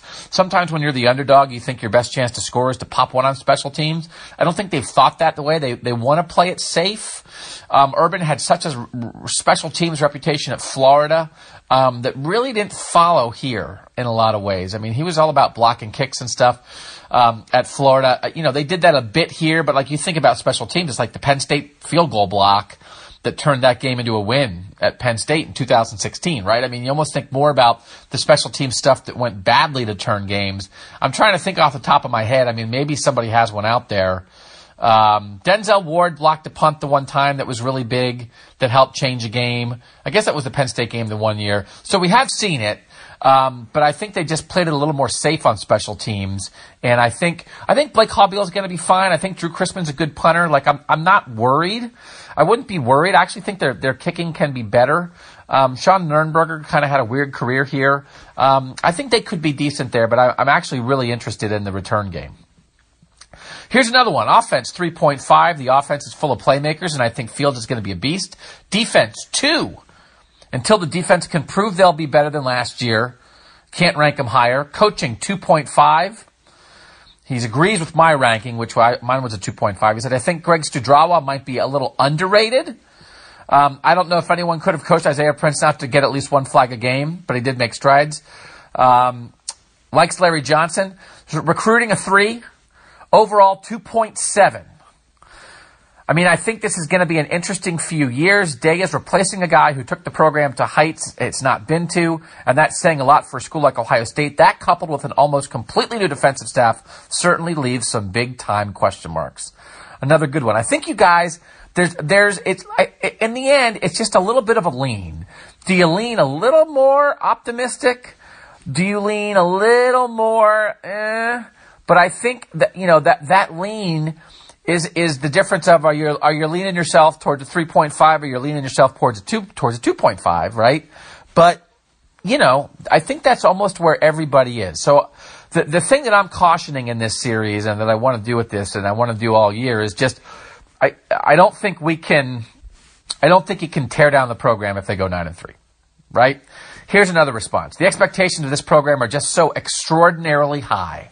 Whether it's fair or not fair, it's basically national championship or bust every season. And if he loses to Michigan twice in 4 years, Ryan Day, there's going to be a lot of people who want him out of Columbus. Not to say I don't think he can get the job done. I think he can, but there's always questions surrounding a coaching transition, especially when you're taking over for one of the greatest college football coaches in history. I'm surprised the least amount of worry isn't about our defense. I know we gave up a lot of big plays last year, but with 10 returning starters, coaching changes, and for what we saw in the spring, I'm pretty confident. So he's saying be most confident in the defense. And as I've said, I think you just got to play the right guys, right? Like, I think it's in there. I think you've got to get them in the right position, and then I think you've got to play the right guys. So that, let me check a couple more. Again, I'm checking people who are subscribed to the texts, and then we're going to check our people who are coming in free, right? Coming in free. We're going to check you guys. We appreciate you trying it out. Here's a little more pessimism from someone who's subscribed. Offense 2, defense 1, recruiting 2, coaching 2, overall 2. Maybe better to do this after the season is over. Too many questions at this point on offense and defense and coaching. Again, I don't disagree with that. It's hard to disagree with anything that guys are thinking here. I think the things that I would disagree with are Ryan Day's the head coach, Urban's gone, they're dead. I would disagree with that. And I would disagree with they're 100% completely fine. Ryan Day is definitely going to be as good as Urban, right? We Ohio State fans, another response. We Ohio State fans aren't very good at patience after the dynasty Tressel and Urban created. Maybe our expectations are too high. A one-loss season or anything short of the playoffs are considered a bad year. Sure hope Ryan comes through. So, I'll hit a couple more of these, but that's the point, right? That's the point. And this is a point, too, and we talked about this, I think it was with Cynical Negro. What are you comparing it to? Are you comparing all this to Penn State and Michigan State, Nebraska, and Wisconsin? Or are you comparing it to Oklahoma, Georgia, Alabama, Clemson? Sorry to be one of those guys, but what's some norming around the scale? When I said 4-3-2-1, 4 is the best. Is Clemson a 5 overall? Alabama, Oklahoma? I think coaching is close to a 4, although admittedly uncertain. But with respect to peak Urban Meyer, coaching the last 2 years is a 2 or a 3. That maybe you thought what Urban and his staff, and it's hard to argue with last year defensively. And that's the thing. When I asked this, it's about the head coach, but the assistants also matter. And so when you think about what Greg Schiano and Bill Davis and that defensive staff did last year, how would you rate that? And when you think what offensively they did in 2015 with Ed Warner and Tim Beck running that show, and what they did in 16 and in 15 and 16 with those two guys in charge, that wasn't good enough. What would you rate that? So 3 of the last 4 years, I would say offensively in 15 and 16 and defensively in 18, you would absolutely point to a whole side of the ball and say, that's not good enough.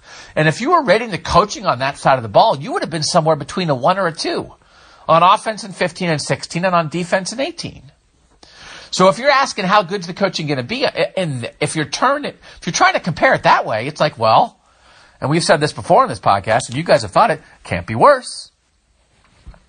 Continued on this message, I'd expect a hungrier coaching staff, better offensive coaching, and an upgrade on defensive coaching compared to the past 2 seasons. Give me the team's record over that time, and then an upgrade in coaching puts them at a 4. I just don't see Urban turning the team over today if he wasn't ready, and I expect a Lincoln Riley impact. We said, is it going to be Lincoln Riley? We've got a texter who says, yes, it's going to be Lincoln Riley. Let's see. Let's do one more. Someone says, feels kind of like giving a letter grade on the first day of class, so my overall grade is better than the sum of its parts as I'm basing it on expectations. And this person, again, followed what we said. Offense 3, defense 2, recruiting 2, coaching 3, but overall 3, right? I think that's a very reasonable way to look at this. 3s across the board. Let's do one more. I'm more positive than what you had, Doug, but barely. Offense 3, defense 2.5, recruiting 3, coaching 3, overall 3. So that's pretty optimistic, and I'm not sure that it's deserved. Seeing the spring game raised more concerns than I've had about the Buckeyes in a long time. Fields looked totally unprepared to lead an elite team. Baldwin looked just as bad, and I'm actually more comfortable with our QB backup now that Baldwin is gone. That's Gunnar Hoke in there. In the end, we have great talent, clearly the best in the Big Ten. I guess I'm assuming that will see us through. And that's not a bad assumption, right? Again, when we're talking about, the coaching, this, they didn't have great offensive coaching in 2016, and they made the playoff, right? They didn't have great offensive coaching in 2015. They probably should have won the national championship again with their not great coaching. But the whole point is, I think that offensive coaching is what held them back a big chunk of the year and ultimately held them back in the Michigan State loss that turned that season. So let's go to the free side. Again, with the way I'm doing this texting stuff right now, I send the same texts to everybody, but I've got one side that's the people who pay and one side that's the people who are free. And I'll tell you, at the moment, more freebies than paying people. You guys like the freebies. Guess what? So do I.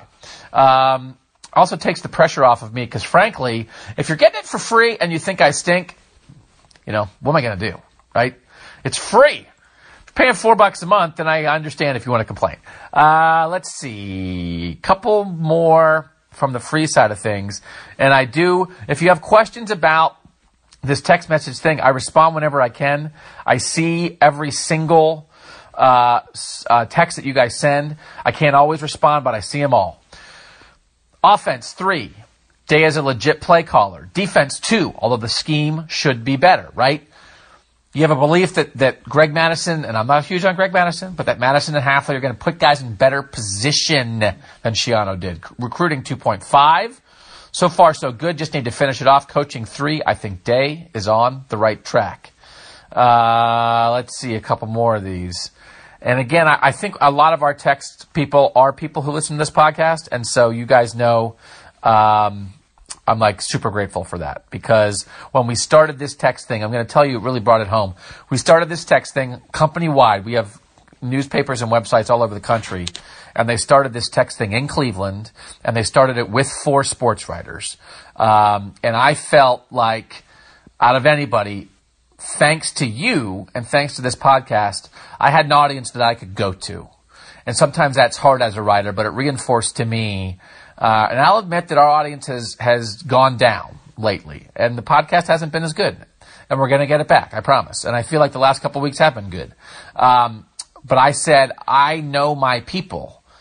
I know the people who love the Buckeyes and who like this podcast. And so if you're asking me to sell this text thing, I know who I can go to. And that's because you guys have stuck with us for so long and have made this podcast successful. Offense 3, defense 2.5, recruiting 3, coaching 2.5, overall 2.75.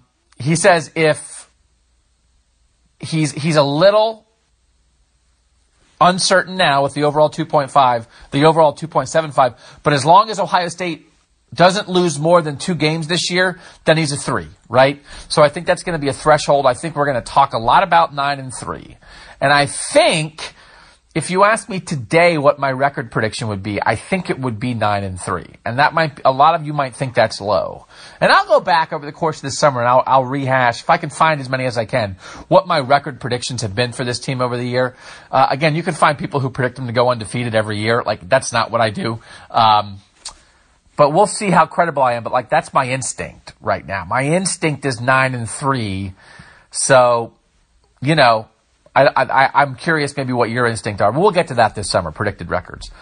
Offense 3, defense 2, recruiting 3, coaching 2, overall 3. I just can't give coaching higher than a 2, given that Day's never been a head coach before.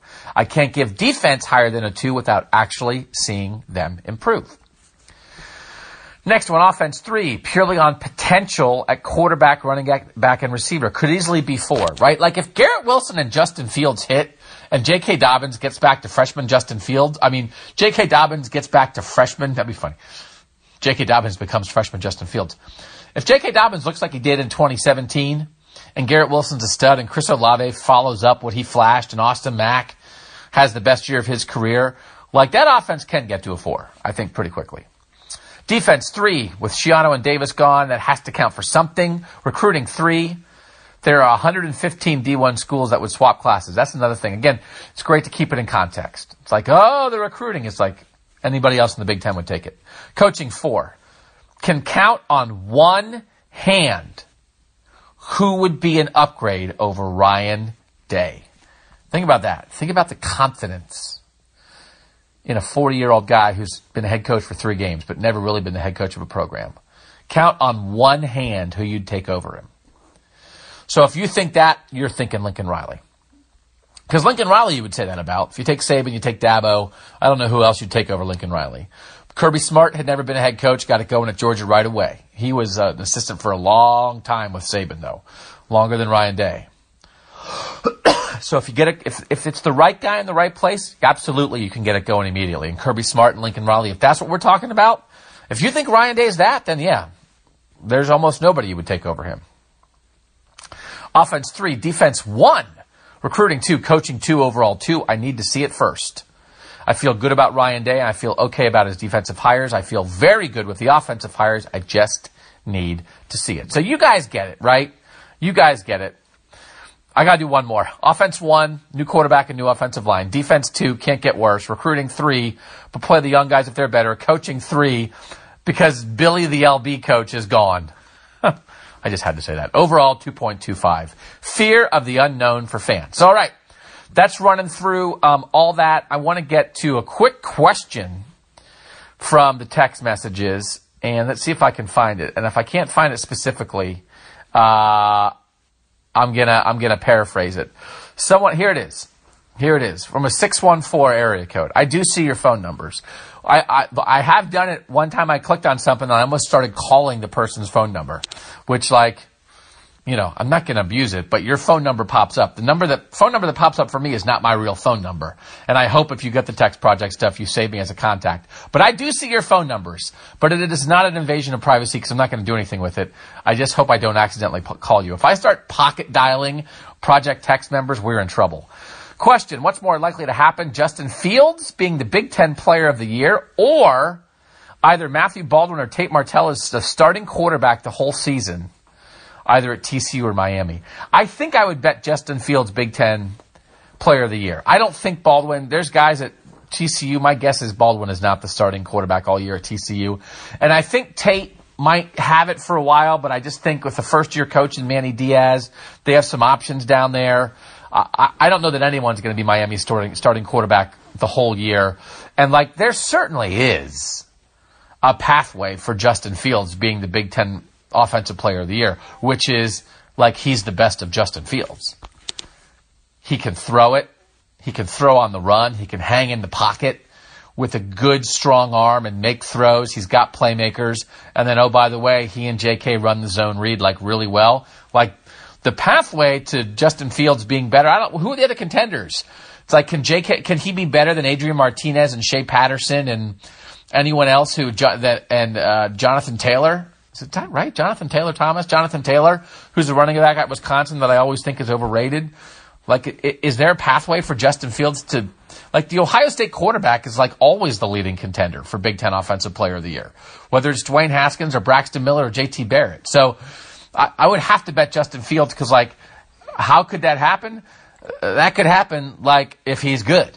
And, he does, it's he could be the Big Ten Player of the Year and not be a Heisman candidate, because sometimes you don't find the world's greatest offensive players in the Big Ten. So I absolutely would lean towards Justin Fields on that.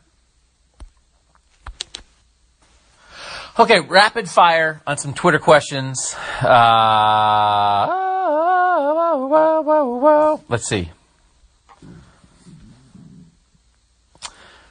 Tyler Feeney at Tyler Feeney 1. May is a long way out from fall camp and the start of the season, but is there a chance each week you guys take some time and do a preseason ranking of sorts, whether it's an offensive player of the year in the Big Ten, defensive player, et cetera, maybe even take a look nationally. That's a good idea. I'll tell you this, Tyler Feeney. There are rankings I'm going to do. I feel like I have yet to really wrap up the Urban Meyer era. So I have some plans for some rankings that I'm pretty sure you're really going to like. And we, in the past, had done a top 50 countdown of the best Ohio State players going into a year. One year we did a countdown of the best 50, I think, Big Ten players. So that is a good idea. I never pretend to be an expert on national college football because I don't have time to be. If I'm going to cover this team, and now I do other stuff too, but if I'm going to cover this team the way that I want to cover it, and I think the way you guys want me to cover it, I just don't have time to be an expert on Texas and Florida State and Alabama. So there are other people whose jobs are to do all of that. But none of the national people know as much about Ohio State as I do. There are people who know as much about Ohio State football. Nobody knows more. So I'm not going to do a national ranking, but we can do some Big Ten and some Ohio State stuff. Ben Hyde. I'm going to send this along to Steven. I know Steven's actually working on a story on this. I think it's going to be really interesting. The best Ohio quarterback for 2020 to fit your plan for the Ohio State quarterback room is Demetric Crenshaw from Pickerington Central. Top 400 national player, Central Ohio kid. Thoughts? Benjamin_Hyde. My thoughts, Ben, are that Steven's working on a story on this, trying to identify Ohio high school quarterbacks, as we talked last week, who could be candidates to come to Ohio State on a quarterback scholarship, probably with the understanding that they're not going to necessarily leave right away if they can't start. So I'm going to send that name to him. I don't know anything about him, but we're going to do a story on it because it's interesting. Nicholas Gaynor at Nicholas Gaynor. If you had to give an honest prediction for the upcoming season, what would it be in Ryan Day's first season? So I would say 9-3. I think in there is like a 2 losses to good teams, whether that's, if you want to throw the good teams. I think I saw a top 25 ranking the other day, and it's like I think Nebraska, Wisconsin, Northwestern, who are their 3 crossover games in the West, are all in the preseason top 25. And then Penn State and Michigan are in the preseason top 25. I think maybe Michigan State wasn't. So that's 5 teams in the top 25, right? Let's go by that. If they play 5 top 25 teams in 2019, and they go 3-2 against them, okay, like you win more than you lost, and then you have one game you don't expect. Somebody jumps up and bites you. Cincinnati, Indiana, I don't know who. Just like we've seen the previous 2 years. Like that's 9-3. And that's, again, you have a winning record against ranked teams. So like that's where I am right now, Nicholas Gaynor and everybody else. That's where I am right now. Pete Kapotsky, Pete Capo. We'll put him on the list next time we have a fan podcast because he asks good questions. Pete Capo. Which is more iconic and which would you rather have to wear to work every day, the Tressel vest or the Walmart khakis of Harbaugh? Was Tressel at the front end of like a sweater vest revival? Here's the thing that I can't tell. I myself am not a fashionable. I'm going to take that back. I was going to be self-deprecating and say I'm not fashionable. For a lame 45-year-old white dude, I'm kind of fashionable. Kind of. I wear a lot of shirts from Kohl's. Love the Kohl's clearance rack. I've tried to wean myself off of that a little bit. The Kohl's clearance rack has, at times in my past, has been my happy place. If you find me a short sleeve plaid chaps shirt that's 70% off, that is pretty close to the ultimate day for me. Like, it's like, would you rather, like, I don't know, win $1 million or get a 70% off plaid short sleeve shirt? I might take this shirt. Because if you have $1 million, maybe all the plaid shirts will be gone by the time you get there. No matter, you know what I mean? Like they say, money can't buy happiness. Money can't buy a short sleeve plaid shirt if the short sleeve plaid shirts are sold out. Think about that. So I feel like this Tressel vest was maybe a little bit ahead. I can't tell with the younger generation. I cannot tell with millennials sometimes, like, what's ironic and what's serious. And, like, people who grow, like, an ironic mustache when you're 22, but then you have a mustache for 6 years. Like, are you being ironic anymore? Or do you just have a mustache, right? Or, like, if you wear a sweater vest, because maybe it was, but like you wear it 3 times a week, isn't it just what you wear? But I do think, right, the zip, the pull zip, the zip top, Dan Lobby from the Browns Beat wears them. I have like 3. The zip pullover sweater, it's a lighter sweater with the zipper, what do you call it? The zip pull? The zip pulls are like, people wear those, right? They have those at Kohl's. But I also feel like the sweater vest is there. So, I mean, like, the khakis, the Walmart khakis. I mean, if you want to wear Walmart khakis, that's fine. I have a lot of khakis. But I would rather wear the sweater vest because I do feel like we've reached a point where you can wear jeans a lot, right? And if you have a nice sweater vest, maybe over a collared shirt, you're good to go. And then you don't need to wear khakis. Was that a good answer? Kyle Brandenburg at Mad Cow Design. He's on the list too. Always good questions. Kyle, we're coming to you next time we have a fan podcast. I feel like the start of the quarterback room issue started when JT came back for year 5. So in a hypothetical world, where does the quarterback room look like if he doesn't come back? Does Dwayne start in a year and then they say he isn't ready? Does Burrow start? Does Dwayne's transfer? So I think really, and I know there's a lot of consternation, and we've talked about it. Again, the room that was, it's been pointed out, a year ago in the spring, the room was Haskins, Burrow, Martell, Baldwin, and now they're all gone. Listen, the only thing you lost by playing JT, by JT coming back, and here's the thing, I know there was a world where like Dwayne thought JT was leaving. Like JT, what was JT didn't get drafted. Was he going to go to the NFL? Like early? He didn't get drafted. So I don't know. The only thing is like there's like a half of a rumbling about like could JT be a grad transfer somewhere, but like I think that Dwayne did think that JT was going to leave, but like I always thought that didn't make sense. Like, did you watch him play? Is he an NFL quarterback? There was a time, and I'm sure I wrote stories. I talked to George Whitfield, that quarterback guru at the Combine one time, about JT as an NFL prospect. And let me tell you, George Whitfield, if you're paying him, he'll say anything about you. So I think JT was working out with him at the time, and it was like, could JT Barrett be Russell Wilson? And it's like, no! So I fell in that trap for a little bit. Like JT, he's powerful, he's strong, is his arm good enough? But, I mean, we all saw it. So I don't think you messed up the quarterback room by that. You just made it that Dwayne Haskins started for 1 year instead of 2. I think Dwayne would have beaten out Joe. Joe still would have left, and then you still would have been in the same position with Martell and Baldwin. And do you believe in them, or do you want to bring in somebody else? Dwayne would have had the same path, just only another year as a starter. So I know what you're saying, Kyle Brandenburg, and I know there is some disappointment for some Ohio State fans. It's like, man, we only got a year of Dwayne. That's where that comes in. Other than that, I don't think JT coming back affected it. Alan Kitchen has a big question about the chances of winning a bunch of games, and I'm going to save it, Alan Kitchen, because it's really good, and you're also on our list. And Drizzy, get busy, you're on our list too. All right, I'm going to end it there. We've gone a good long thing. Not a lot of questions this week that we got to, so I'm going to save some of the best ones. I'll go back and go through it. We wanted to delve into the state of the program. I feel like we did that. Please sign up for Project Text. If you're at all thinking about it, go ahead and do that. Pull the trigger. People do seem to like it. They're surprised at how much they like it. Keep listening to this podcast. Let's go see. You know what? Let's do 1 ratings, because we haven't done ratings in a while. And are they great? No, they're not great. But, I mean, what are you going to do? Are you going to hide from it? Are you going to hide from reality? Or are you going to read negative reviews about your own podcast on that podcast? I'm going to do this. How about this one? 1 star, good enough. Good place to hear Buckeye news, and they don't overhype Ohio State because they aren't really fans. They just get paid to cover them. 1 star. Jake Burns is a co-contributor, and Jake was great a couple weeks ago. If you guys didn't listen to that for some reason, go back and listen to it. Doug, please work your magic and get Jake on the show regularly. Would be awesome to have his analysis consistently. I also think Jake is awesome. Best OSU podcast out there, 5 stars. Thank you for that.